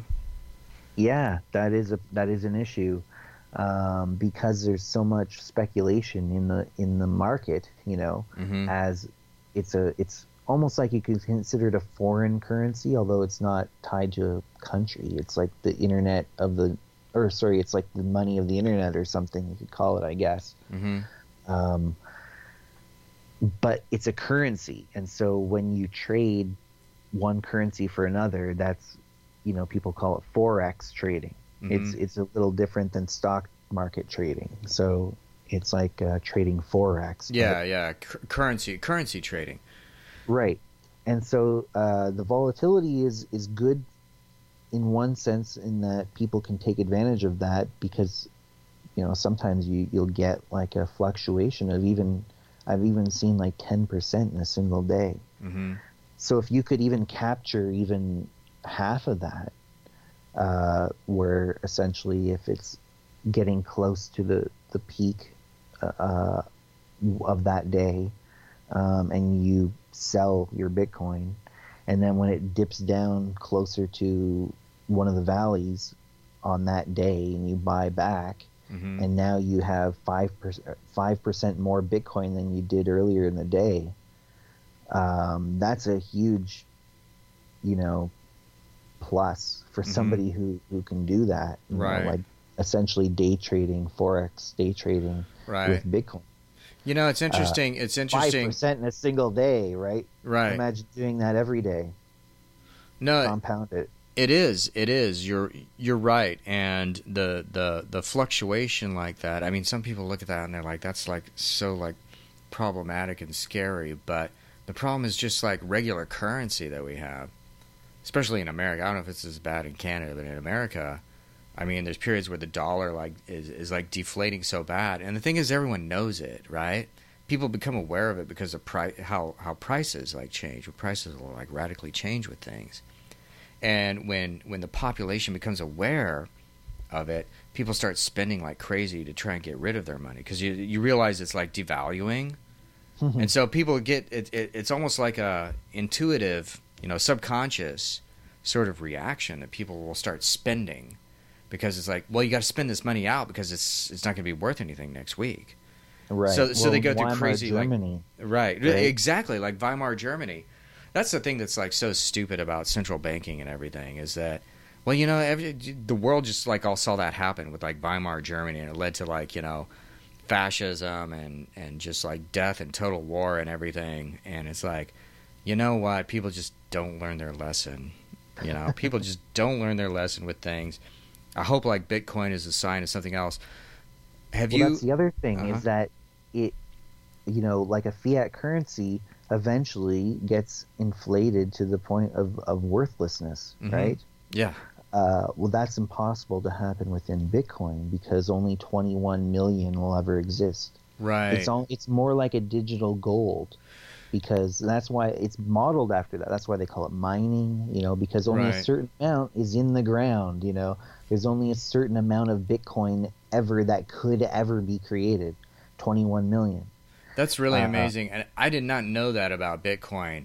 And because that's the thing about gold, the case for gold is based on the fact that, well, there's not a limited. Well, there is. We know there's a limited amount that's in the earth, right? And it's limited by time and our ability to pull it out. So there's limitations on it. That's what makes it valuable. Yeah. And dollar bills, there is no limitation on it. The Fed can just print out more and more and more and more. Yes. Yeah. And there's no way, there's no end, there's no possible end in sight, until everything collapses like it did in Weimar Germany, Right. And people will be scrambling for gold or digital gold, aka Bitcoin. Yeah.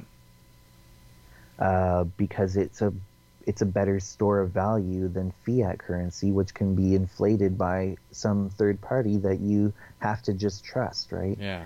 Bitcoin doesn't have that third party that you have to trust. Right. Well, the system just runs, and nobody can go in there and just be like, oh, you know what? Nope. Change that. Deny this one. You don't even have to know who the other person on the other end of the transaction is. They can't stop it from going across borders. There's no such thing as a border for Bitcoin. Right. They can't seize it from you. So like in the States, right, where, in your country, how long ago was it? Was it maybe 100 years ago or so? They seized private citizens' gold, right? Right. No, yeah, like FDR. No, that's in the 30s, you know? It's Oh, very recent. 30s. Not even 100 years ago. Not even 100 years ago. 30s or Like 40s. 85 or years. Yeah, very recently. No, I can't. It blows my mind that there's people in this country who think the government is like cool and they can trust the government. It just so blows my mind that, no, the government made people turn in their gold at gunpoint, Right. you know? So the thing is, you can say, I don't have any Bitcoin, prove Right. it, or whatever, right? Right. And there's no way that you could be forced to give it up. Like the thing is, if you have it secured properly, uh, you know, you could even have it stored in your brain. Mm-hmm. The data that's required for you to access or to recover your Bitcoin, you could have it in what they call cold storage in your brain. If you have a good enough memory, or use mnemonics or whatever, right, to install this memory in your own mind. If you can do that, you can store Bitcoin in your brain in cold storage, and it can't be hacked. It Right. it can't be seized. Nobody can take it from you. Right. And then unless they, destroy you, right? Right. In which case But you they don't still need it can't. anymore. Right. They still don't get your Bitcoin. Right. They've destroyed you. That's the only thing they can do. Um, So you really can take it with you then. yeah. So, and then in that case, nobody would ever have that Bitcoin ever. It would just be there. And there is Bitcoin that has been lost where it can never be accessed now at this point ever. Wow. Because people have lost the keys to access it. Wow. But that just makes it more scarce. The Right. only thing about Bitcoin is over time, less and less gets mined in a model, approaching gold as well, because it requires more and more raw material every year to work through in order to get the same amount of gold at the end, So it gets harder and harder, and you get less and less gold until eventually all the gold has come up out of the earth, right? The same with Bitcoin. Eventually, all 21 million will have been mined. Mm-hmm. And at that point, people will still be donating their computers to the network, because when they'll get transaction fees. Mm-hmm. There are very small transaction fees, although they've been getting bigger lately because of Right.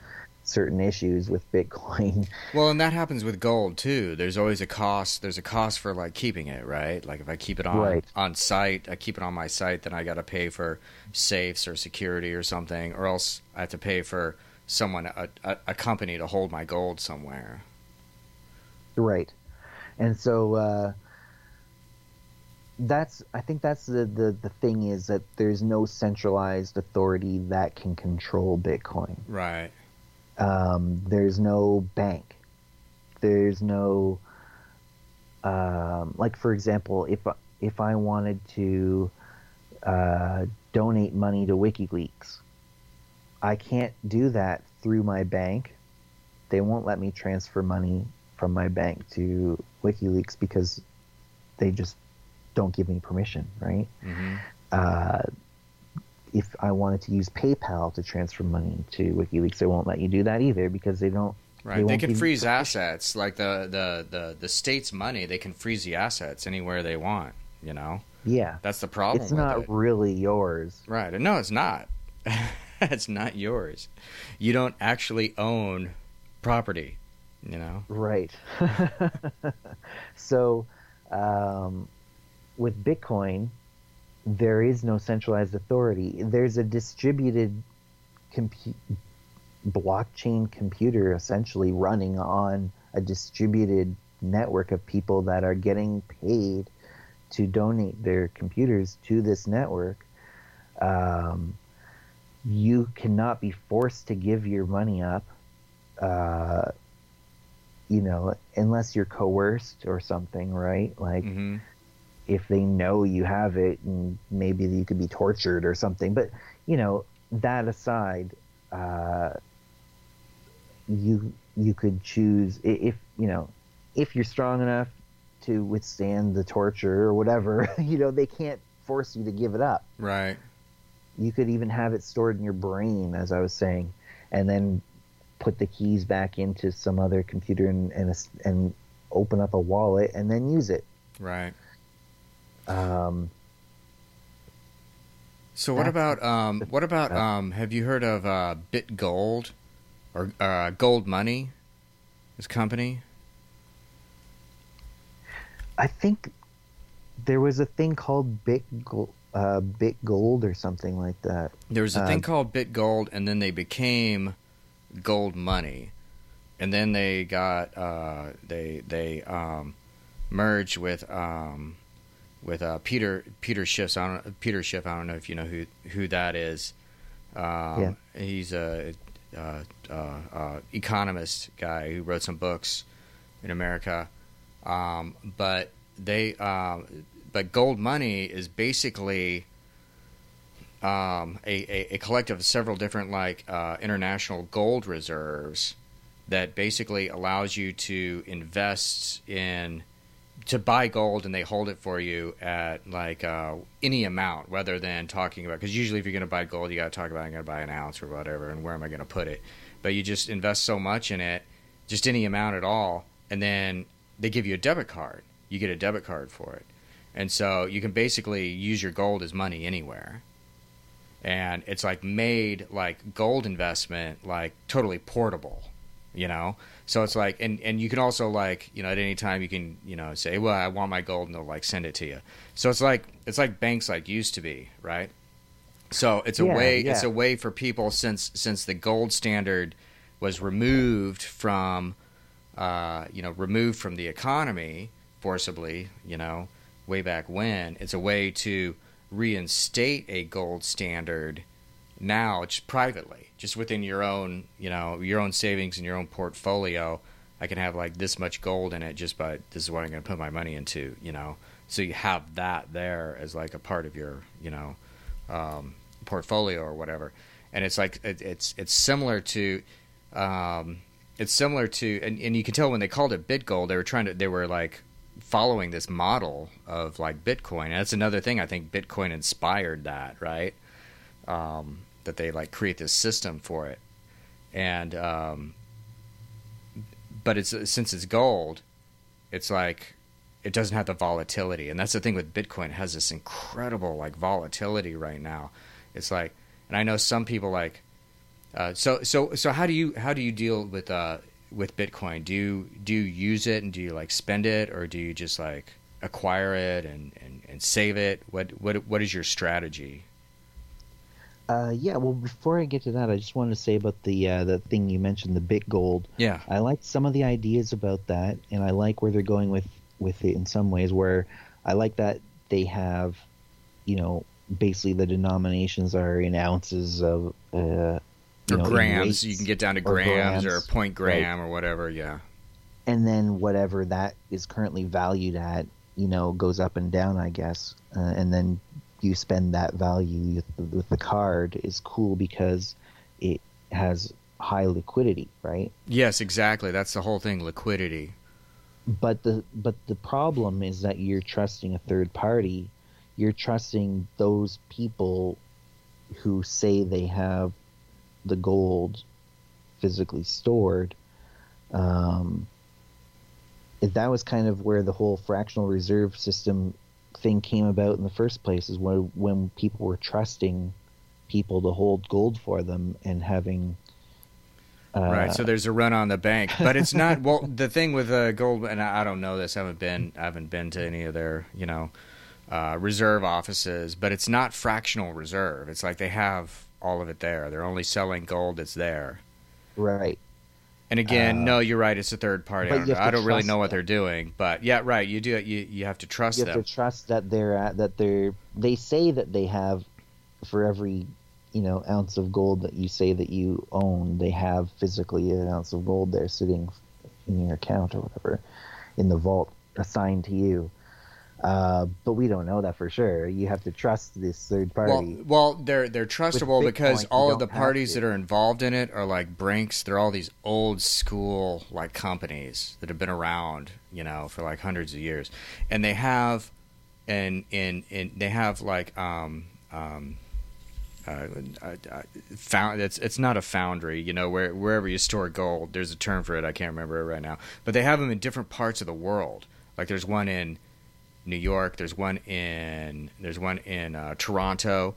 There's one in Singapore. There's one in in Switzerland. There's one in England. They're all over the world, and so it's like you determine how much when you purchase gold from them, which one you're gonna like buy from. So so that's where your gold is like supposedly at. So you can go, hey, you know what? I don't trust China right now. The government might come in and seize everything. I'm going to move all of my stuff over to Switzerland. That seems like Switzerland seems pretty cool, So there is that, but you're right. Still, it is like a third party thing, and I don't really know what they're doing. Right. So you're still trusting a third party. With Bitcoin, you don't have to trust a third party now. But I am though, man, because it's like a computer thing. It's like there's all this computer stuff going on, behind my computer on the internet that I can't see and I don't actually know anything about. You know what I mean? But it's open source, so you can read the code if you want, if you can understand it. Yeah. Okay, give me the code. I'll read it. Now, the thing is, third parties have sprung up in the crypto space or in the Bitcoin arena, where you have exchanges. So a currency exchange that will allow you to exchange your fiat currency in whatever denomination that you have it in, say American, for Bitcoin currency. And so you have an exchange. That's a trusted third party that's been introduced into the Bitcoin system. Now, if you had just like you could actually meet up with somebody in real life and give them cash and they can directly transfer Bitcoin to you right on the spot. Mm-hmm. And that doesn't require a trusted third party. You can see the money go into your wallet and you're physically handing over the cash, right? But with an exchange, you will put your money into an account and then you'll exchange it for Bitcoin, and then if you want to pull that Bitcoin out into your Bitcoin wallet, then that is all transactions that are happening that they're controlling. And while the Bitcoin is sitting in the exchange, you're not controlling it. You're not in control of your private keys. In terms of that's how you control your money. It's like it's sitting in a bank, in a sense, or an online wallet. There are companies that have online wallets. They're very convenient, but you're not controlling your private key. They are. Right. And they've been hacked, and things like that. And people have lost their money through that. So really, some of these old ideas have worked their way in, and that's where the vulnerabilities are, is when you have these trusted third parties. Right. Now, in terms of Bitcoin, it's more right now. It's more of an investment vehicle than a practical thing. It can be used as a practical currency, but as you were saying, the volatility reduces the functionality of that, because if it's let's say if it's dipped down a bit, like instead of $3,000 it dipped down to $2,900 per Bitcoin, you might not be as willing to spend it because you're like, oh well, I'm not going to get my value out of it, Right. right? Don't spend it today. Let's like wait a couple of days and see if it goes up, and then I'll spend it. My money will be more powerful. Right. So you get these kinds of issues where the volatility, prevents it from being used just like a currency. Well, But in, there in are, in one sense, though, that could be good, though, and maybe that goes back to the original idea of money is that you shouldn't just be spending it all the time, spending it like a sailor all the time, like we do with like fiat currency, right? Get rid of it because it's like losing its value, every right. second it only goes down, right? Get rid of it, right? But like maybe like if we had real currency that had actual value, then we'd be a little bit more careful about how much we spend. Well, now one of the things that people have been talking about is that Bitcoin is better as a store of value than a medium of exchange. Mm-hmm. It can be used for either, but same with gold. Mm-hmm. Gold is can be used as a medium of exchange, but it's better suited as a store of value.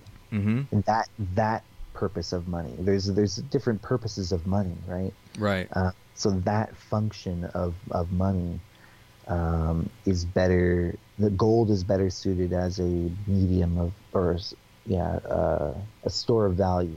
Well, And I think that Bitcoin over is more time protected. with gold, it's going to increase value, right? Like not as it doesn't move as radically as like say stocks and whatnot in the market, but over time it increases with value. So that's why it's a good store of value because it's going to get better. You get rewarded for storing it and hanging on to it. Well, because of its scarcity, right? And Yes. that's the main thing, Uh huh. is that over time it becomes more and more scarce. Um, Most of the gold that comes up out of the ground every year gets used. Or no, that's silver. Most of the silver that comes up out of the ground every year gets Yeah, used in silver. Yeah, industry. silver gets used for all sorts of things. It's like a electronic conductor and stuff like that. But there is a finite amount of gold, is the point, right? Mm-hmm. And so there are other alternate cryptocurrencies that were modeled after Bitcoin that are better suited as a medium of exchange, where you can do little transactions quickly and for very low cost. Um, Litecoin Okay. is an early one that was designed kind of for that purpose, and it's faster. It uses less electricity to run the network, um, but there's more of it. I think there's 4 times as much that will ever be created, and so it was actually kind of supposed to be like silver to Mm-hmm. Bitcoin's gold. Oh, okay. Some more suited to still, has a lot of the same qualities, but more suited to smaller transactions, more frequent, quicker transactions. Like for Mm-hmm. example, if you were to Bitcoin's not very well suited for like say going to the local cafe and getting a coffee and a donut, Mm-hmm. because the um, the amount of time it takes for the transaction to go through properly with the amount of confirmations. So you know for sure that it's going to go in your wallet and stay in your wallet. And transaction fees and things like that. It's not as well suited for that purpose. But Litecoin is better for that in terms of you could use it. If you wanted to use it for like say buying a coffee, it's a lot more suitable for that purpose. So what is that? Is that Litecoin? Yeah, LITE. Lite. Okay. And that's been around for a while. Now you have another thing called Ethereum, Ooh. and that's a blockchain system for smart contracts, and it has a native token which is called Ether. Mm-hmm. And that Ether is kind of like the Bitcoin or Litecoin or whatever, but it's a much larger system. It's for smart contracts, and Ether can be used as the native token to transfer value to fulfill those contracts. It's kind of complicated, but you basically remove some of the trusted third party issues in contract negotiations if you can program in certain conditions, almost like an if-when kind of program, where if the first party fulfills this obligation, then the second party fulfills their obligation in the contract, kind of thing. Wow. And so it's a smart contract platform built on the blockchain. Wow. And it has its own native token called Ether.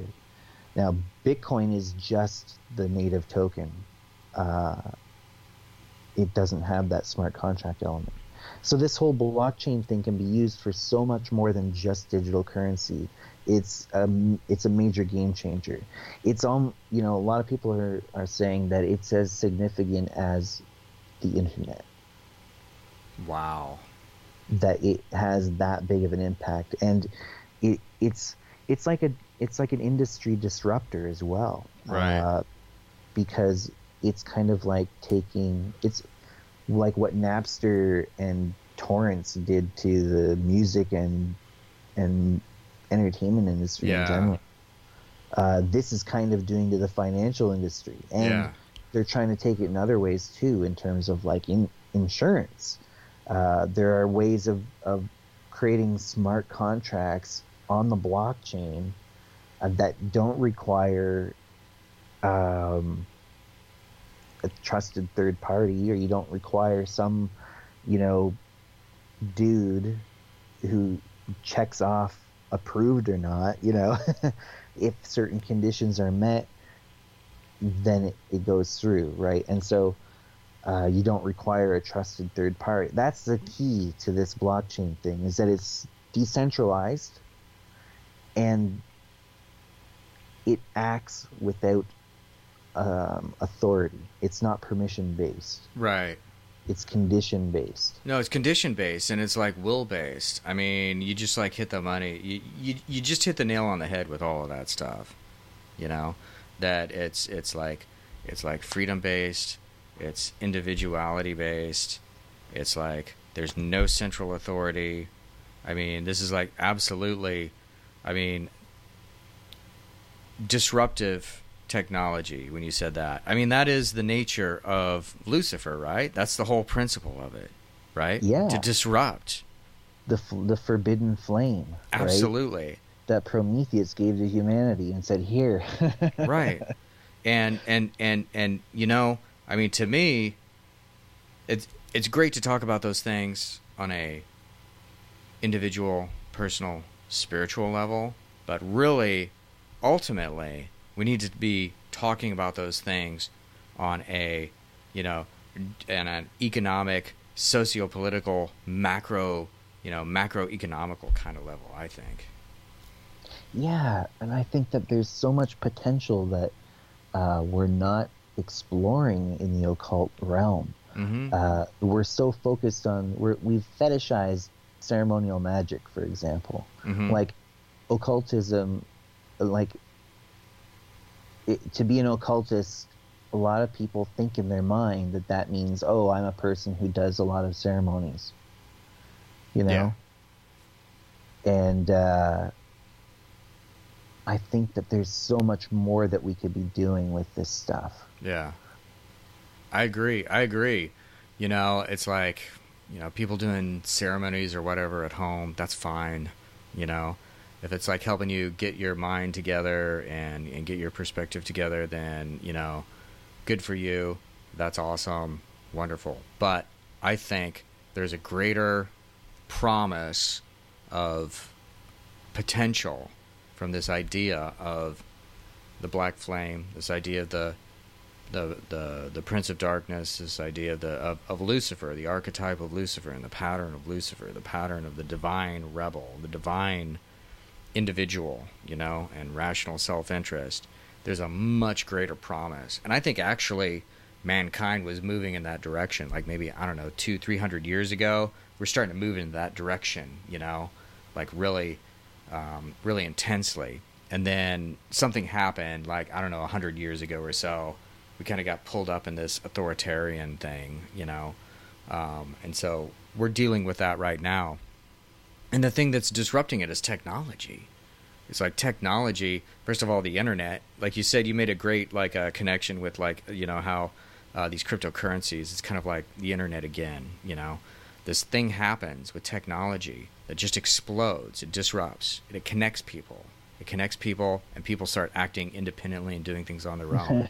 And then the government and central authority catches up to it, It's like all this shit happened, all this like exchange was going on the internet, people like buying stuff, and like Amazon and Zappos and PayPal, all this stuff is going on, is amazing. And then the government's starting to catch up now, 10, 15 years later, they're like, okay, so we're going to start taxing it now, It's like that's the thing, the one thing that we have is that man's ability, that spark of like innovation that we have, what I think of as the black flame. It's so powerful and it moves so fast that these central authority organizations, they just can't move fast enough to keep up with it, It's like even like hardcore, communism and stuff that like occurred, in the Soviet Union and whatnot. It's like it like sought to like, keep people in this position and keep everyone together. But what happens is like people on their own just move so quickly beyond it with innovation, that eventually they had to say, we just can't keep up with everyone, let it go. And then we have extreme examples now like North Korea where they've got everyone just like, nailed down right there, and everyone's watching that going, Jesus, what's going to happen there? But yeah, well, the thing is, you have this attempt to control, to grasp, onto the fleeting power, that the authorities once held, and you see that in the story of, the Lightbringer archetype, which one of the best examples of is Prometheus. Mm-hmm. You have Zeus trying to punish Prometheus. He can't take the flame back, though. Mm-hmm. It's once it's out, it's out. What's that line? Pandora doesn't go back in the box. He only comes out. Right. No, it's like the genie. It's like when you let the genie out of the bottle, I know that's wrong. That's from Pineapple Express. Pandora doesn't go back in the box. He only comes out. Yeah. No, but yeah, like once Pandora's box is open and all the stuff comes out, that stuff doesn't go back in the box, right? Right. But there's an attempt. Zeus attempts to, exert some sort of authority by binding Prometheus to the rock, right? Right. But eventually Prometheus gets unbound. Yeah. And he can keep him there forever. And the cat is out of the bag anyways. But there's this struggle, right? Like to try and to make an example of somebody who's doing that so that it doesn't happen again. Hopefully, they maintain this, hopefully the little bit of power they still have. You see this pattern over and over again, and I think that's one of the most powerful things about Luciferianism to me, and why it inspires me, is that it's applicable to so much of my life, and it's not just about being an occultist. Mm-hmm. I don't think that you have to be an occultist to be a Luciferian. I feel that it is a huge benefit to me to learn to understand occultism and the occult techniques. I find the technology of occultism is a useful tool, but that's not what Luciferianism is. Right. it's it's a way of being, and it's a Right. way of creating and doing and becoming, really, right? Yeah. And it's like establishing your legacy. It's writing your legend through your actions in the world, and all of that. Yeah. It's taking your life and the things that you do with your life to a level of art. Absolutely, man. That's like awesome. So speaking of taking things to the level of art, let's talk about Pleasure the Priestess and the kind of artistic things you're doing in the musical realm. Yeah. So Pleasure the Priestess is a musical project that I've been um, a part of for a long time now, like 12 years, I think now it is.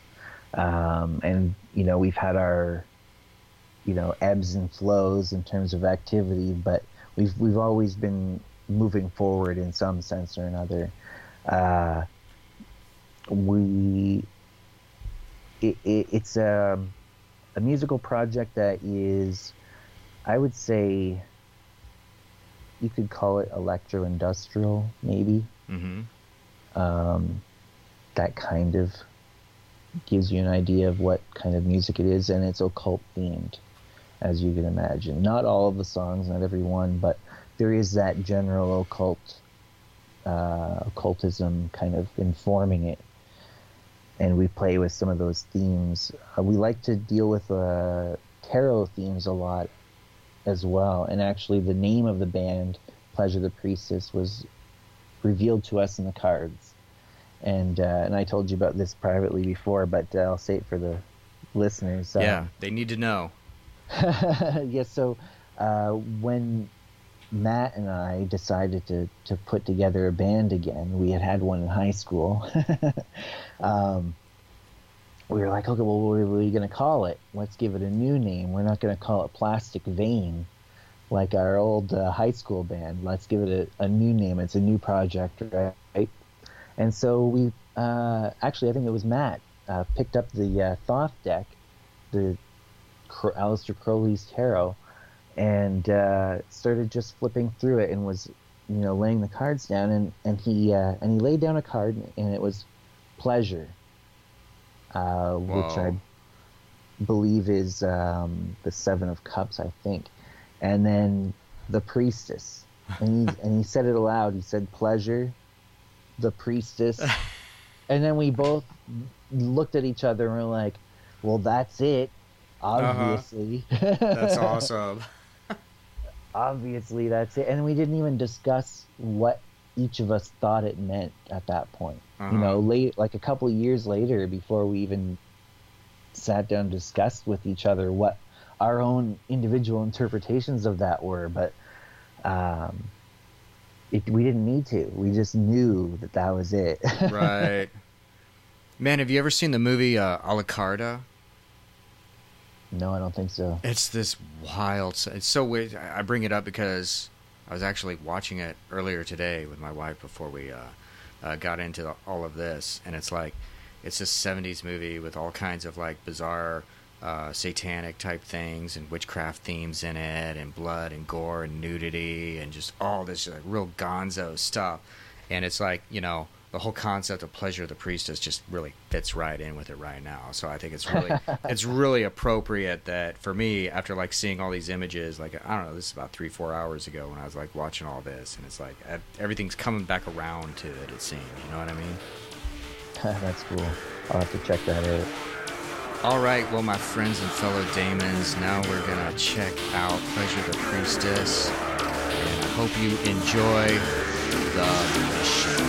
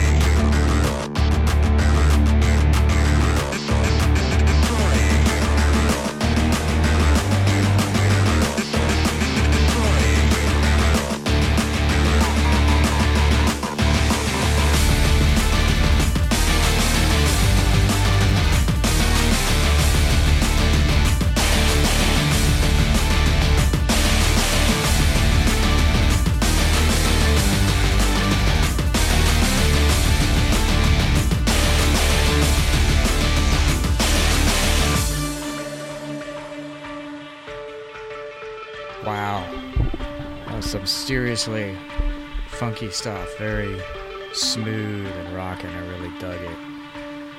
I don't know what it is. You get down to Generation X. All the great left-hand path magicians are also great left-hand path musicians. I don't know what that is. Maybe there's a thing with that. But anyhow, we definitely enjoyed talking with Jeremy Crow. We didn't even get into talking about Flambeau Noir, which is the Left-Hand Path Conference that took place earlier this year in Toronto, Canada, and Jeremy is a organizer of that, and he is also in the planning stages for the next Flambeau Noir, which is tentatively set to take place in Portland, Oregon on the last weekend of April 2018. So look for more information on that, and we look forward to future works from Mr. Crow in the world out there. So in the next few weeks, we'll be having Toby Chappell on the show, the Grand Master of the Order of the Trapezoid of the Temple of Set, and the creative genius behind the musical projects Eyes of Ligeia and Misdreamt. We also hope to soon have on Dr. Aaron Cheek, PhD Religious Studies from the University of Queensland, from the land down under. And he's also a scholar of comparative religion, philosophy, and esotericism. He is author of the book Alchemical Traditions, and his new book is The Leaf of Immortality, which we'll have him on to talk about. He's an old friend of mine from back in the day, and we very much look forward to having him on here. So those are some things to keep your eyes out for in the weeks that come in the world of demonosophy. And until next time, keep the dark fire burning.